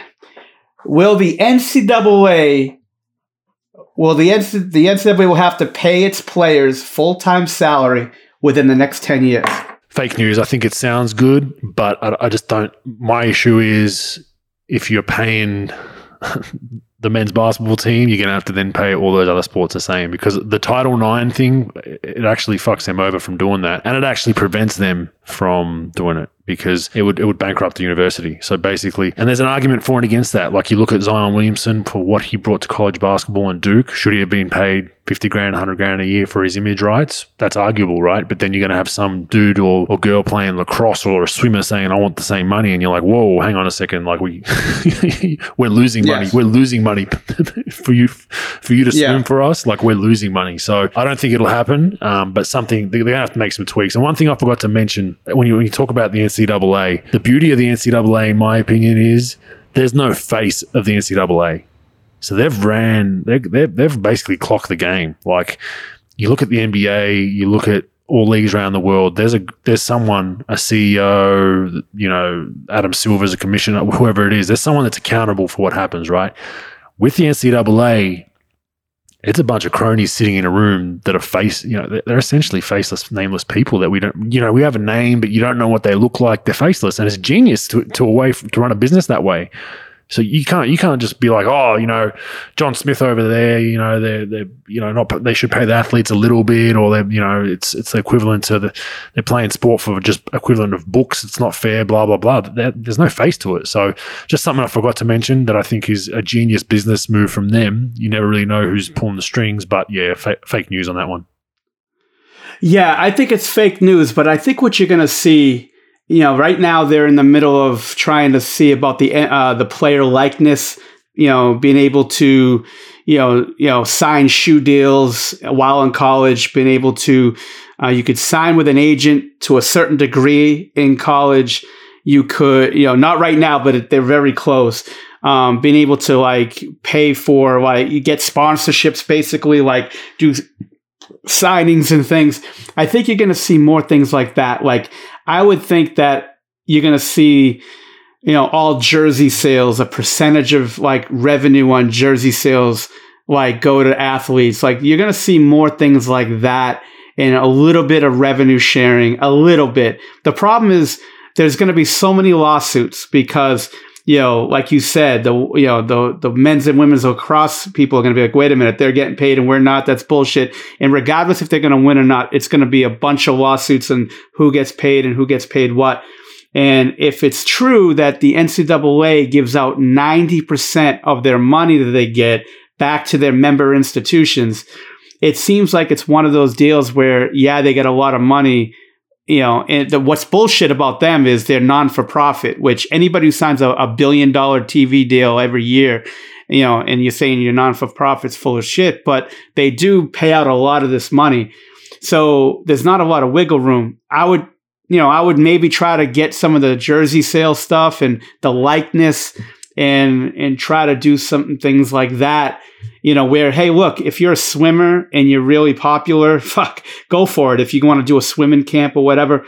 What I like about the NCAA, Bogues, is it sets up a brand for the kids because a lot of their, it's just like the NBA, right? Everyone sees all-stars, but they don't see what the mid-level player does and the lower player does. Same thing in college. The big-time player, gets to play at Kentucky or Kansas or whatnot, but they move those players through. There's going to be another player. They're always going to get players, and they built up this fan base for years. 4 years. And it sets those players up to have a lot of success at some of these schools based on their playing experience there. And the NCAA sort of set that up for them. And the member schools did that because they built up their brand for years and have these people support the people who play for those, for those universities. Look, they're not perfect. They're scumbags in a lot of ways. Don't get me wrong. But I remember I went to University of Kentucky, had a fantasy camp, and I was on a plane with Antoine Walker. And Antoine was telling me a story, a couple of things about how University of Kentucky, I don't know if I mentioned it. Did I mention the barnstorming tour on the show before? No. So they have what's called the barnstorming tour. And again, only Kentucky and a couple of schools can do this. So when you finish your career at Kentucky, either you come out early for the draft or you come out early or you graduate, you go on this month-long exhibition tour throughout the state of Kentucky where you play all these exhibition games against men and they pay for they pay for tickets and things. Well, these players they only allow you to do it if you're just graduating or you're leaving for the draft. A lot of these players, even if you're average, make up about $100,000 for the month. I remember Wayne Turner, who played at Kentucky, is one of the, the national leader in Final Four minutes or Final Four NCAA games played for Kentucky, played for Pitino and Tubby Smith. I remember he's supposed to come to Boston and work out for the draft. A friend of mine represented him, and he goes, I can't do it. Because I can't work out for some teams because I got this Barnstormer tour. I'm going to make $98,000 in 4 weeks. And that's through Kentucky and people being crazy about Kentucky. And they set these things up based on these players to be successful after their career. And what Antoine said, he said, look, you could have the 13th guy that barely got in that fans love, that's making $150,000 in Lexington selling, tractor equipment or selling, sporting goods because everybody wants to deal with the Kentucky player. Now that doesn't happen at Oral Roberts, but it does give them a little bit of sort of a brand to help them. Look, it's all about networking. You were a pretty good player. That could set you up for some opportunities. Not every player, people are saying, well, these players should be paid $175,000, $200,000. That's bullshit. You can't do that because A, you got to make it equal. And second, there's always going to be another player. There's very few irreplaceable players. NCAA is not perfect, but they do set up a good framework and organization for these kids to sort of get their scholarship, but also get opportunities after they're done playing. If it's pro sports or another job based off an alumni they went to school with, they do set them up for some good things. They're not perfect. They need to work it out, but I think that, I think it's a pretty good framework for the kids in most cases. Yeah, fair enough. It makes total sense. Moving on to the Q&A. Got a few quick ones here. Loving the pod, honesty from Pro and yourself. 14-year-old son and I both laughed out loud in the last episode when Pro and you yourself were talking about all the stats quoted in the NBA, and you mentioned how some are like the only player in NBA to drop 20 points in a quarter after having to take a shit at halftime. Question for you this week. You've talked in previous pods about kids playing multiple sports to a certain age before focusing on one or the other. What are some of the physical training or exercises kids should be contemplating to aid their basketball as they start to hit their teens and are playing at an elite level? That's from Gareth in Eltham, Victoria. I'm not sure what age your kids are. I would strongly advise not having them lift weights probably before 15, 16, at least heavy weights. There's an argument that some people make for potentially even later because you're still growing, but I've seen some people, trainers and kids, having kids lift hard weights at 12, 13. I think that's a pretty silly decision, especially for kids that are kind of long and lanky as it is. Let them grow into their body first. But for me, the biggest thing that helped me pro was skipping on a jump rope, Americans call it. That was a lifesaver for me. So I was kind of, a lot of growing pains, a lot of kind of not mobility, but just coordination issues because I was growing so fast, big feet, wasn't really that coordinated at times. I'd be coordinated for a month or two and then have a growth spurt and then look like I never played basketball before, and the skipping just really got me into a good rhythm and really worked on my footwork. And the trainer that I had at the time, crazy dude, and that was the start of every session. It was like legit 10, 15 minutes of skipping, and that doesn't sound like a lot, but anyone at home get a skipping rope or a jump rope and do it for a minute straight and you'll see what I mean. And it was 10, 15 minutes of that. He was huge on stretching. They were the big things. And I started doing some plyometrics as I got stronger. So stuff with ankle weights, a bit of jumping, strengthening, but I never really got to hardcore lifting, heavy weights, squatting and doing all that, like meathead type weightlifting until I was 17, 18. So that's what I would do and recommend. But I mean, the more time your kid spends around a basketball hoop, in my opinion, at a young age, 10, 11, 12, 13, I think that's more important than the physical side, and the physical side will then take care of itself later. What are your thoughts? Yeah, I think somebody would ask me a question of quantum physics before they fucking ask me a question about how, what they should do to stay in shape. But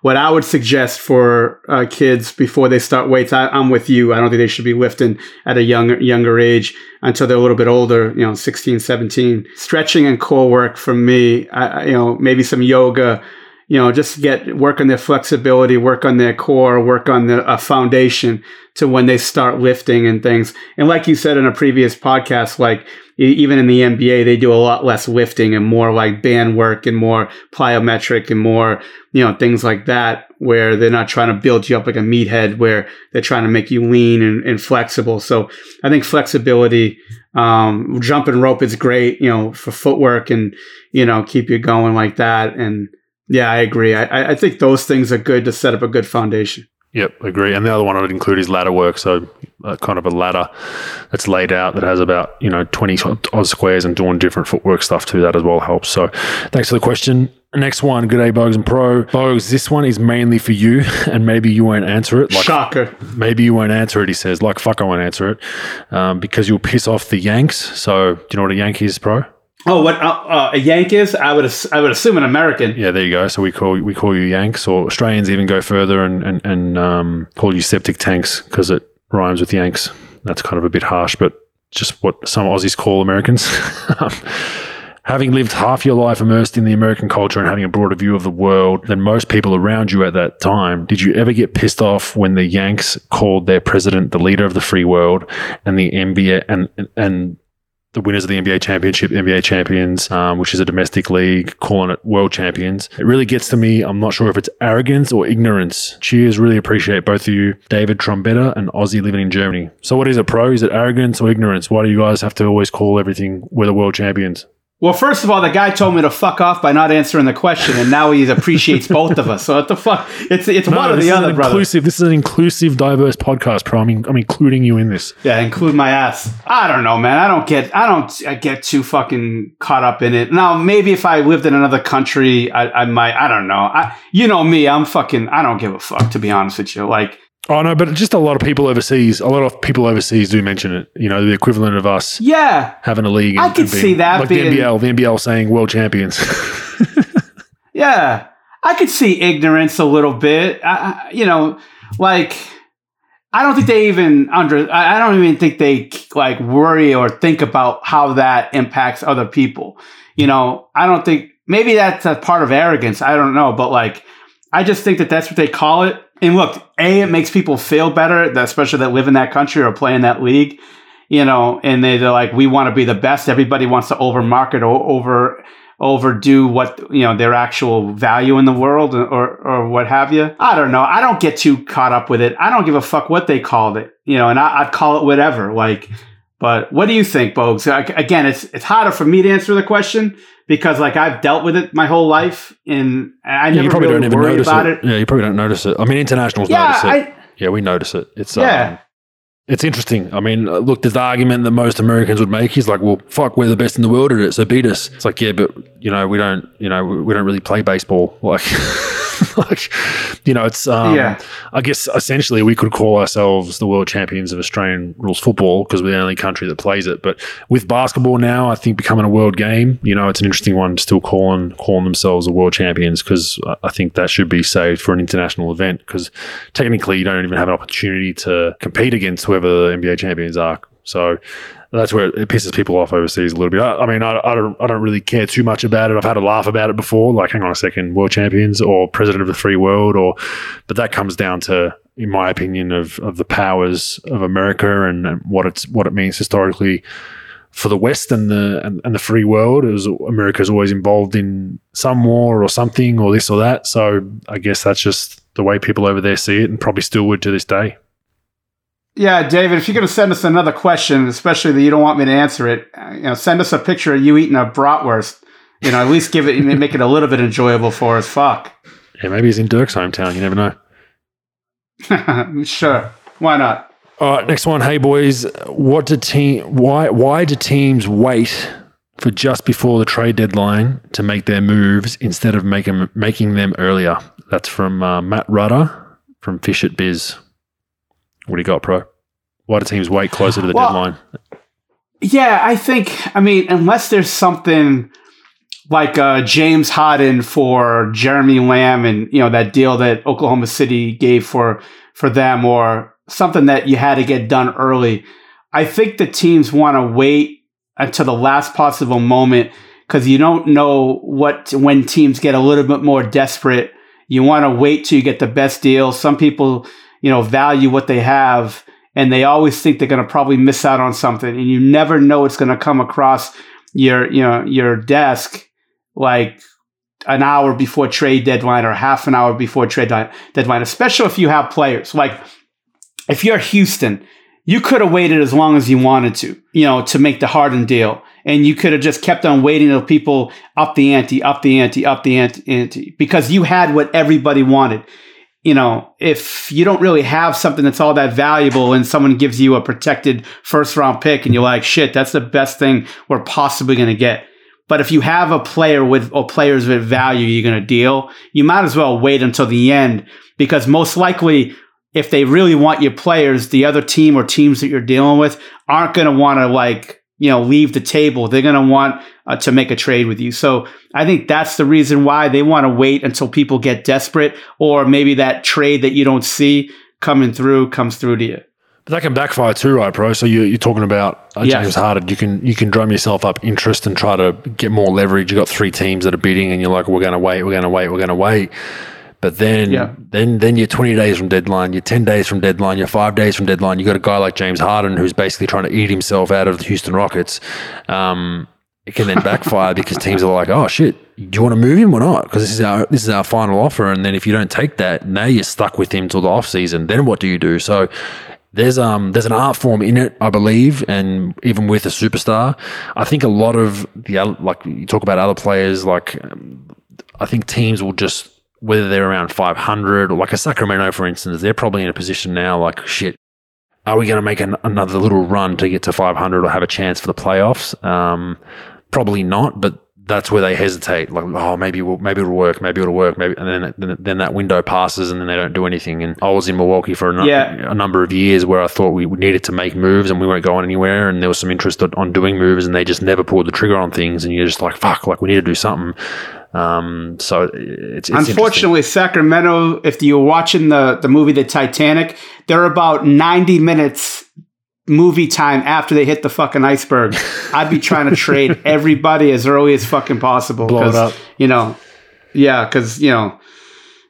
It's almost at the scene where our guy's clinging to the fucking door and about to let go.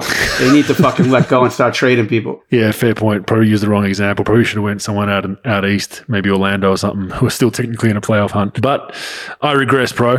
Okay, next one is, hey, Bogues and Pro, loving the podcast. The brutal honesty is great and the banter between you two is first class.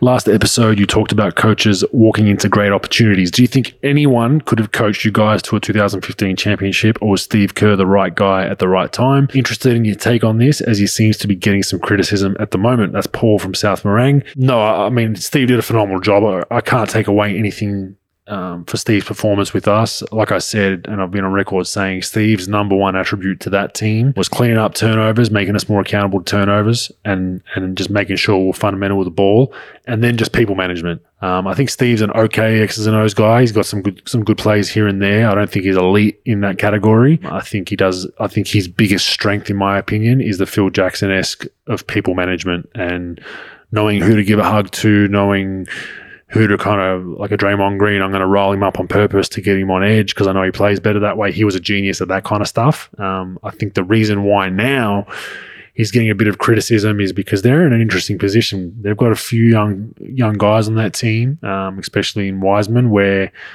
the development's almost becoming as important as the winning was a couple of years ago. They're not going to be a 50, 60 win, probably not a 60 win team for a number of years, maybe not even a 50 win team. So now there's that argument of, okay, what have you got as far as development? As far as development, I haven't seen that from Steve because he hasn't had to do it. So I'm not sure if he has it. So it'll be interesting to see in what direction that goes. What do you think? All right. So you want to start with the Steve Kerr thing first, or? Yeah, your world, man. Well, the Steve Kerr thing, I don't really know because you dealt with it. I didn't. Now, I do know this is like X's and O's is the most overrated fucking attribute as an NBA coach. Phil Jackson wasn't an X and O guy. He had Tex Winter that did everything out of the triangle diagram, most of his stuff. But he knew how to push players' buttons. He knew how to deal with issues they were having in the team and confront people. Well, he didn't really confront people at the end of his career with LA, but especially like in the beginning and the middle, he confronted people. He had the balls to do that, and that's what made him special with that. I think with Steve Kerr, from what I've heard, he was confrontational when he needed to be. And he would call people out when he needed to be. He'd call the best player out and the worst player out and everybody in between. And I think that's a trait that most NBA coaches don't do. I think they coddle the best players, and then they want to be, Tommy tough guy with the players further down their bench. Where I think that's a championship level, requirement, in my opinion, that you need to be able to, talk to players. You need to be able to be truthful to them, and you got to be able to push those buttons where they're going to be roaring to play every night. And, it's not really an X and O thing. Now the development stuff, I don't know. But again, he hasn't had to be able to do that. But as far as a coach, I think that he was a perfect guy for that, because again, I don't care how smart you are. I don't care how many X's and O's or tricky plays if you can't get everybody to believe in you and have presence, and then have the balls to have those hard conversations, bench guys that weren't benched in their past, and make those tough decisions, you're not going to be a championship level coach. So I think that he did those things. Yes, he had a team that he walked into that was really good. But I think if you don't have the right guys that tell you the truth and have those tough conversations when they needed to be done, and call people out from the best player to your 15th best player, I think you're going to underachieve. So I think he was the perfect guy for that, at least from what I've heard. Yeah, no doubt about it whatsoever. But now, like I said, they're in a transition period, so a new strength of his needs to be shown. Where you've got a number 2 pick, you got a top 5 pick, you got to develop that kid. And I've spoken at record that's a hard. The 5 spot is a unique position to play in that system because of the shooting you have around. It's not a natural 5 spot that you would have learned in college or learned on other NBA teams. So looking forward to see how Steve makes that pivot. And I think a lot of it's going to come down to, who his assistant and development coaches are. Yeah, if you don't have talent in this league, you're not going to win. Like I always say, you could win with average. You can win with average coaching. You're not going to win with average players. And again, your better players are getting older. They could still make another run without question. Wiseman's a good player. But now it's going to be different. It's going to be different expectation. You're going to have to coach those guys up. Probably in the past with young players, like he probably didn't have to do as much, obviously expect much from them. So now it's going to be coaching them up the right way. It's going to be, it's going to be walking them through mistakes. It's going to be giving them minutes and opportunities, keeping their confidence up, because having confidence as an NBA player is the most important thing, and hold those guys accountable. Now they're going to have this Minnesota pick, which I think, in my opinion, what happens is Minnesota keeps the pick this year, and then they're probably going to get a 10th or 11th pick next year when that pick becomes unprotected. So now you're going to have, a Wiseman. You got to have your guys coming back from injury, and then you're also going to have a top 10 pick in next year's draft. Plus, you're going to have your own pick, which I have no idea why they're trying to win fucking games now. Like, I think they should try to get pretty bad and then, get a good pick. Maybe they'll luck out and get Minnesota's pick, but I doubt it. And then they'll have these picks, plus their players coming back. But, I know everybody wants to win there and do the best that they can. They're going for that elusive 10th seed. You can, just scrape into the playoffs. Yeah, you can still get a good player for sure. And no, I'm saying they're going for the 10th seed in the playoffs. That's what that elusive 10th seed. Yeah. I apologize. I didn't hear it. But yeah, you're right. I mean, but what's that bring you? That brings you, okay, we made the playoffs. Bro, I was being sarcastic, man. I was being sarcastic. It's fucking late here, motherfucker. We got daylight savings times. Unless, what the fuck? Give me a fucking break, would you please? Joke missed anyway. Next question. This one's a long one, so get comfortable, but it's kind of cool. I appreciate a fan like this. So this is the pre-question part of the email, so feel free to read it or not. I'm an old man who has worked backstage in live theatre my entire adult life. The last thing I am is someone who fawns over celebrities or special people. I know we all put on our pants one thing at a time. With that said, I appreciate the enjoyment I receive from watching various parts of your basketball career, so thank you for that. Working backstage means that working nights and weekends, which is usually when you played, as a lifelong Dubs fan, Warriors fan, going to games was not something I did because I had work. Fortunately, the internet and my cable box DVR made it possible for me to watch and witness every game of your run with the Dubs. I would try to watch the games at work, but invariably I would miss some stuff due to Q's. Here are a couple of questions inspired by your time with the Doves. Who was the best card player on the team and who was the worst? Oh, geez, that's a tough one. The best was, not including myself, of course. I mean, David Lee was up there, very good card player. Draymond Green's gotten much better. The worst, I would have to say, out of our group on the plane was Klay Thompson. Sorry, Klay.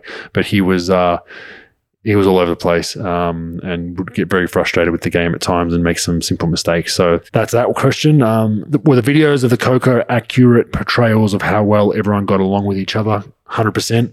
No more to elaborate on that. We really got along well. It was one of the few teams that guys genuinely like being around each other, which was important. Two more. One is I would also love to hear your thoughts and feelings about Ron Adams as a coach. I love Ron Adams. He's a kind of a league legend. Everyone's kind of worked with him at times, but his whole thing was he would bring the same energy and attention to detail every day with our defensive drills. So he ran our defensive side of practice to the point where guys would get pissed off with it because it'd be, do it properly, don't do it at all kind of attitude. And he was an integral part of why we were good defensively. Have you worked with him before, Pro? He's fantastic. We did in Dallas during Summer League. We did Cuban had me start a player development symposium, and we had all the young coaches come, and we had like 5 or 6 speakers. And Ron spoke one year. He's just a coach's coach. He loves to coach. He loves working with players. He's very well versed, and people get along with him. He's old school. He always trying to help people, and I have utmost respect for him. I think he's a fantastic coach, and he's a great hire for them. I think to have on their bench, or I think now he's a consultant. Yeah, they've pivoted him off. Yeah, he's pivoted to a different role, but he was always one of those guys that would come to the gym early when guys were getting shots up, and he would take them through, just naturally work his way towards like Festus Ezeli or whoever it was, and just start doing individuals with them, with not even at request, just started working with guys because he loved it so much. And really dry sense of humor, really good dude, really cultural as far as like he knew all the best restaurants in town. He actually taught me. Funnily enough, he had a little note, like his notes on the iPhone with all the restaurants from around the world, essentially. So he'd remember them. I've actually started doing that because I learned it off him. Whenever I'd visit a really good spot, I'd kind of write down, Italian spot on this street in this city. So then, I'd go to cities now, and I've got my spots that I go to, but I learned that from him. So awesome dude. Final one was, do you remember the playoff moment versus Denver where you single-handedly stopped a 4-on-1 fast break? Can't rule out 5. I can't rule out 5-on-1. Wish I could find a video of it. I was literally in awe. I consider it one of your finest moments as a Warrior. I can't really remember that, to be honest with you, but yeah, I assume it's true. But yeah, I had a really good series in that playoff run my first year with the Warriors, and was really, really integral defensively. So appreciate all that support. That was from San Francisco Bay Area resident George Oldham. So appreciate that. But story time, I thought that we would segue into some NCAA stories. I'm not sure if you have very many for us, but for me, I just wanted to kind of talk about what I talked about earlier, where I had to get another job. I've spoken about it on the My Journey series. And for people out there, it's not all glamorous. It's not as glamorous as you think. For an international student back then, there was a set of rules that I'd moved off campus and was getting $700-800 a month, and I got taxed. I think it was 15 or 20% of that. So I ended up with like $690 or $700. My rent was $400, so it didn't leave me with much money for food and petrol money and insurance and all that kind of shit. So I had to get a job at the sports bar that we spoke about earlier.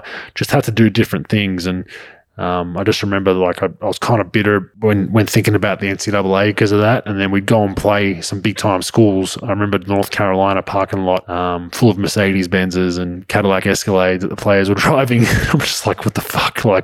As you said, Pro, there's ways that they can navigate getting around the rules, and those kind of schools had massive boosters that are in car yards and hold to be known. All these kids are driving brand new cars, and I'm driving a 1995 bright purple Pontiac Grand Am. So talking about those memories, I remember, so we were on probation when I first got there, Pro. Majerus had, I think he got in trouble this is what he got in trouble for. Keith Van Horn's father had died, I believe, his final year with Rick Majerus. Rick Majerus took him out to dinner and paid for dinner. Got fucking sanctioned for it. Can you believe that shit?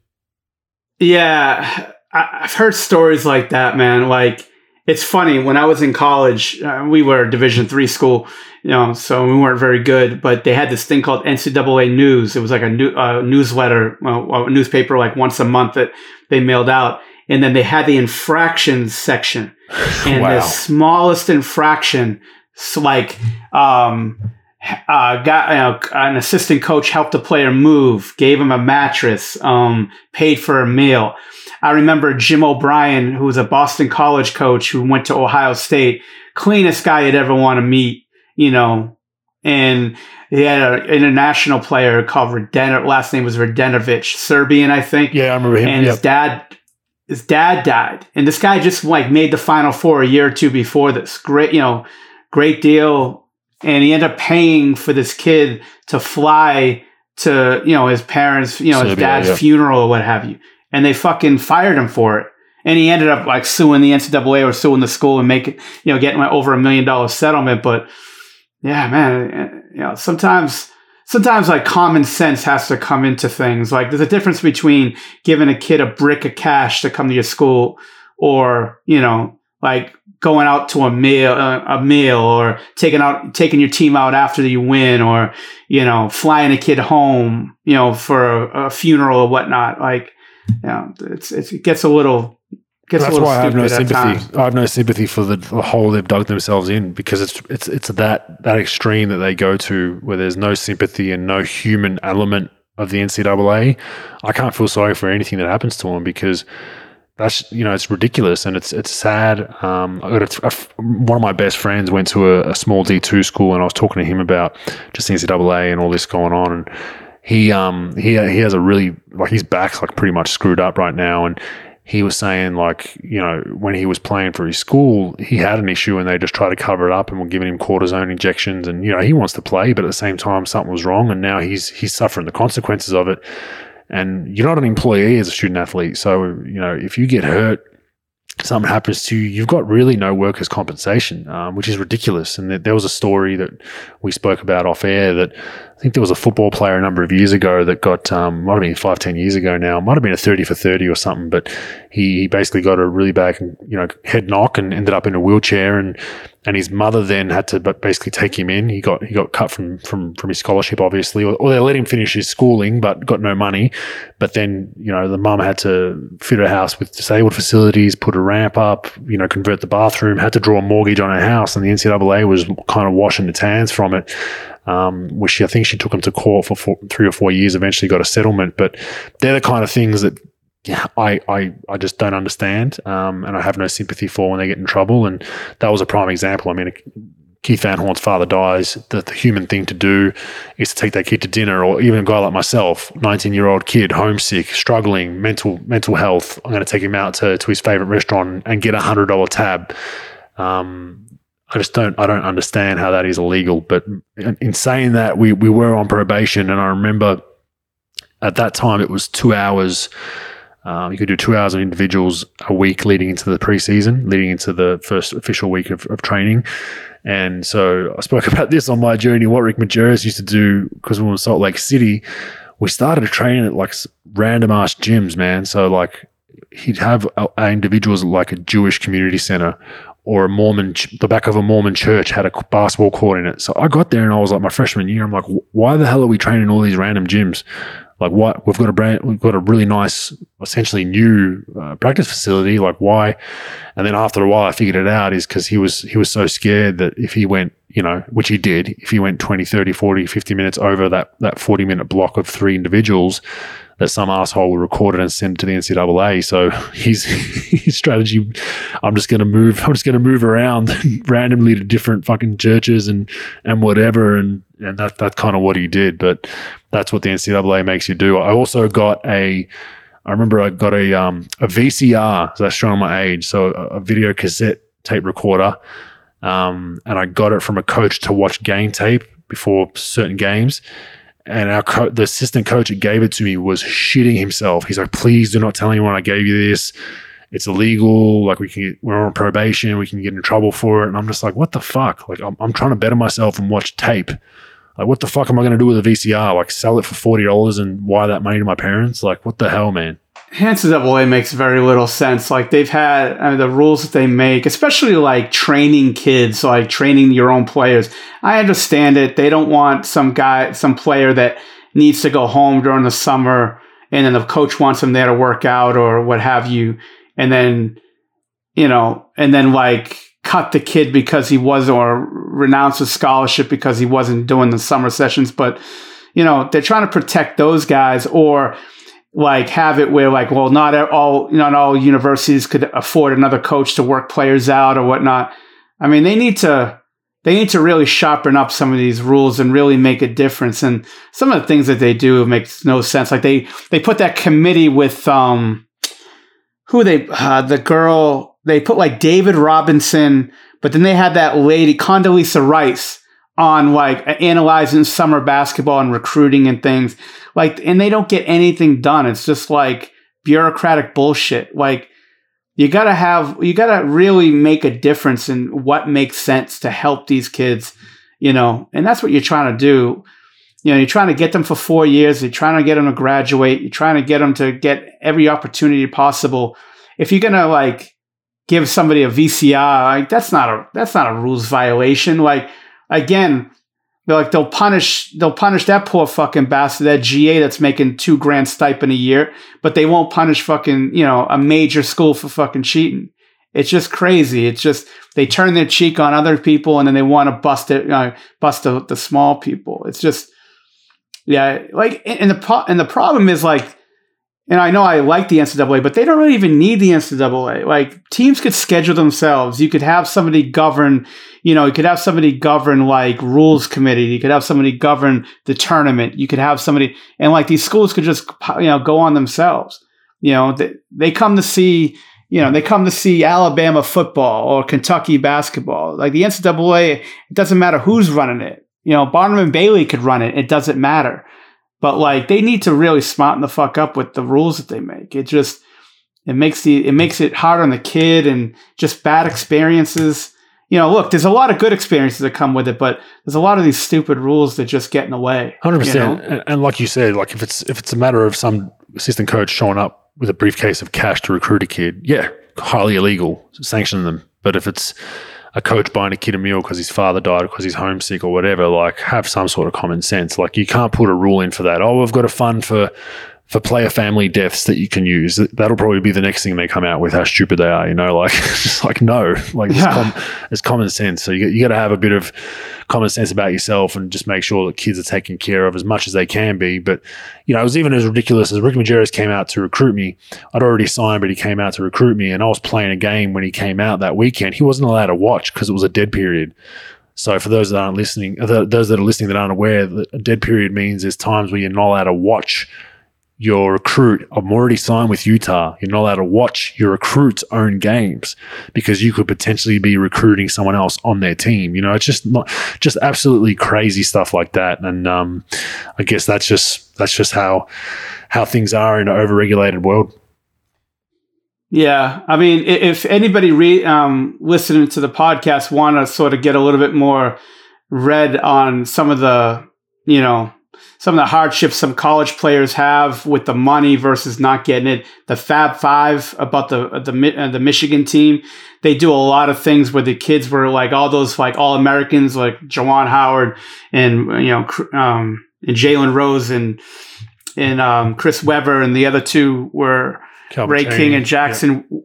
Yeah, we're on campus, like, and they couldn't like afford to go to the movies and get pizza, but they saw like you said, they like Chris Webber seeing his jersey in the bookstore. That's a good one. Fab Five's a good one. Raw Recruits is a great book when it talks about all the cheating that happens in college basketball and all the hypocrisy. It was done in the 80s, but a lot of great stories with a lot of high level players. Those are two books that I would definitely recommend. Just reading up on, but it's those are interesting. And a classic movie in Blue Chips, of course. Blue Chips, definitely. The Program is another great one for football. It was about a team that was like a fictional Florida State back in the 90s. Great, but Blue Chips is definitely a good one too. Great movie. All right, that's all we've got time for today. Thanks again, Pro. Appreciate your time, and we'll continue to watch what's going on in the basketball world till next week. Anytime. I'm going to enjoy my Stanley Tucci on CNN, Finding Italy. Definitely anybody wants to ingest about 8,000 calories. It's impossible not to eat while you watch it. I'm pretty excited, except I'm not a CNN guy, but it's one reason why I'll tune into CNN. All right, man. Enjoy that. Thanks. Appreciate you.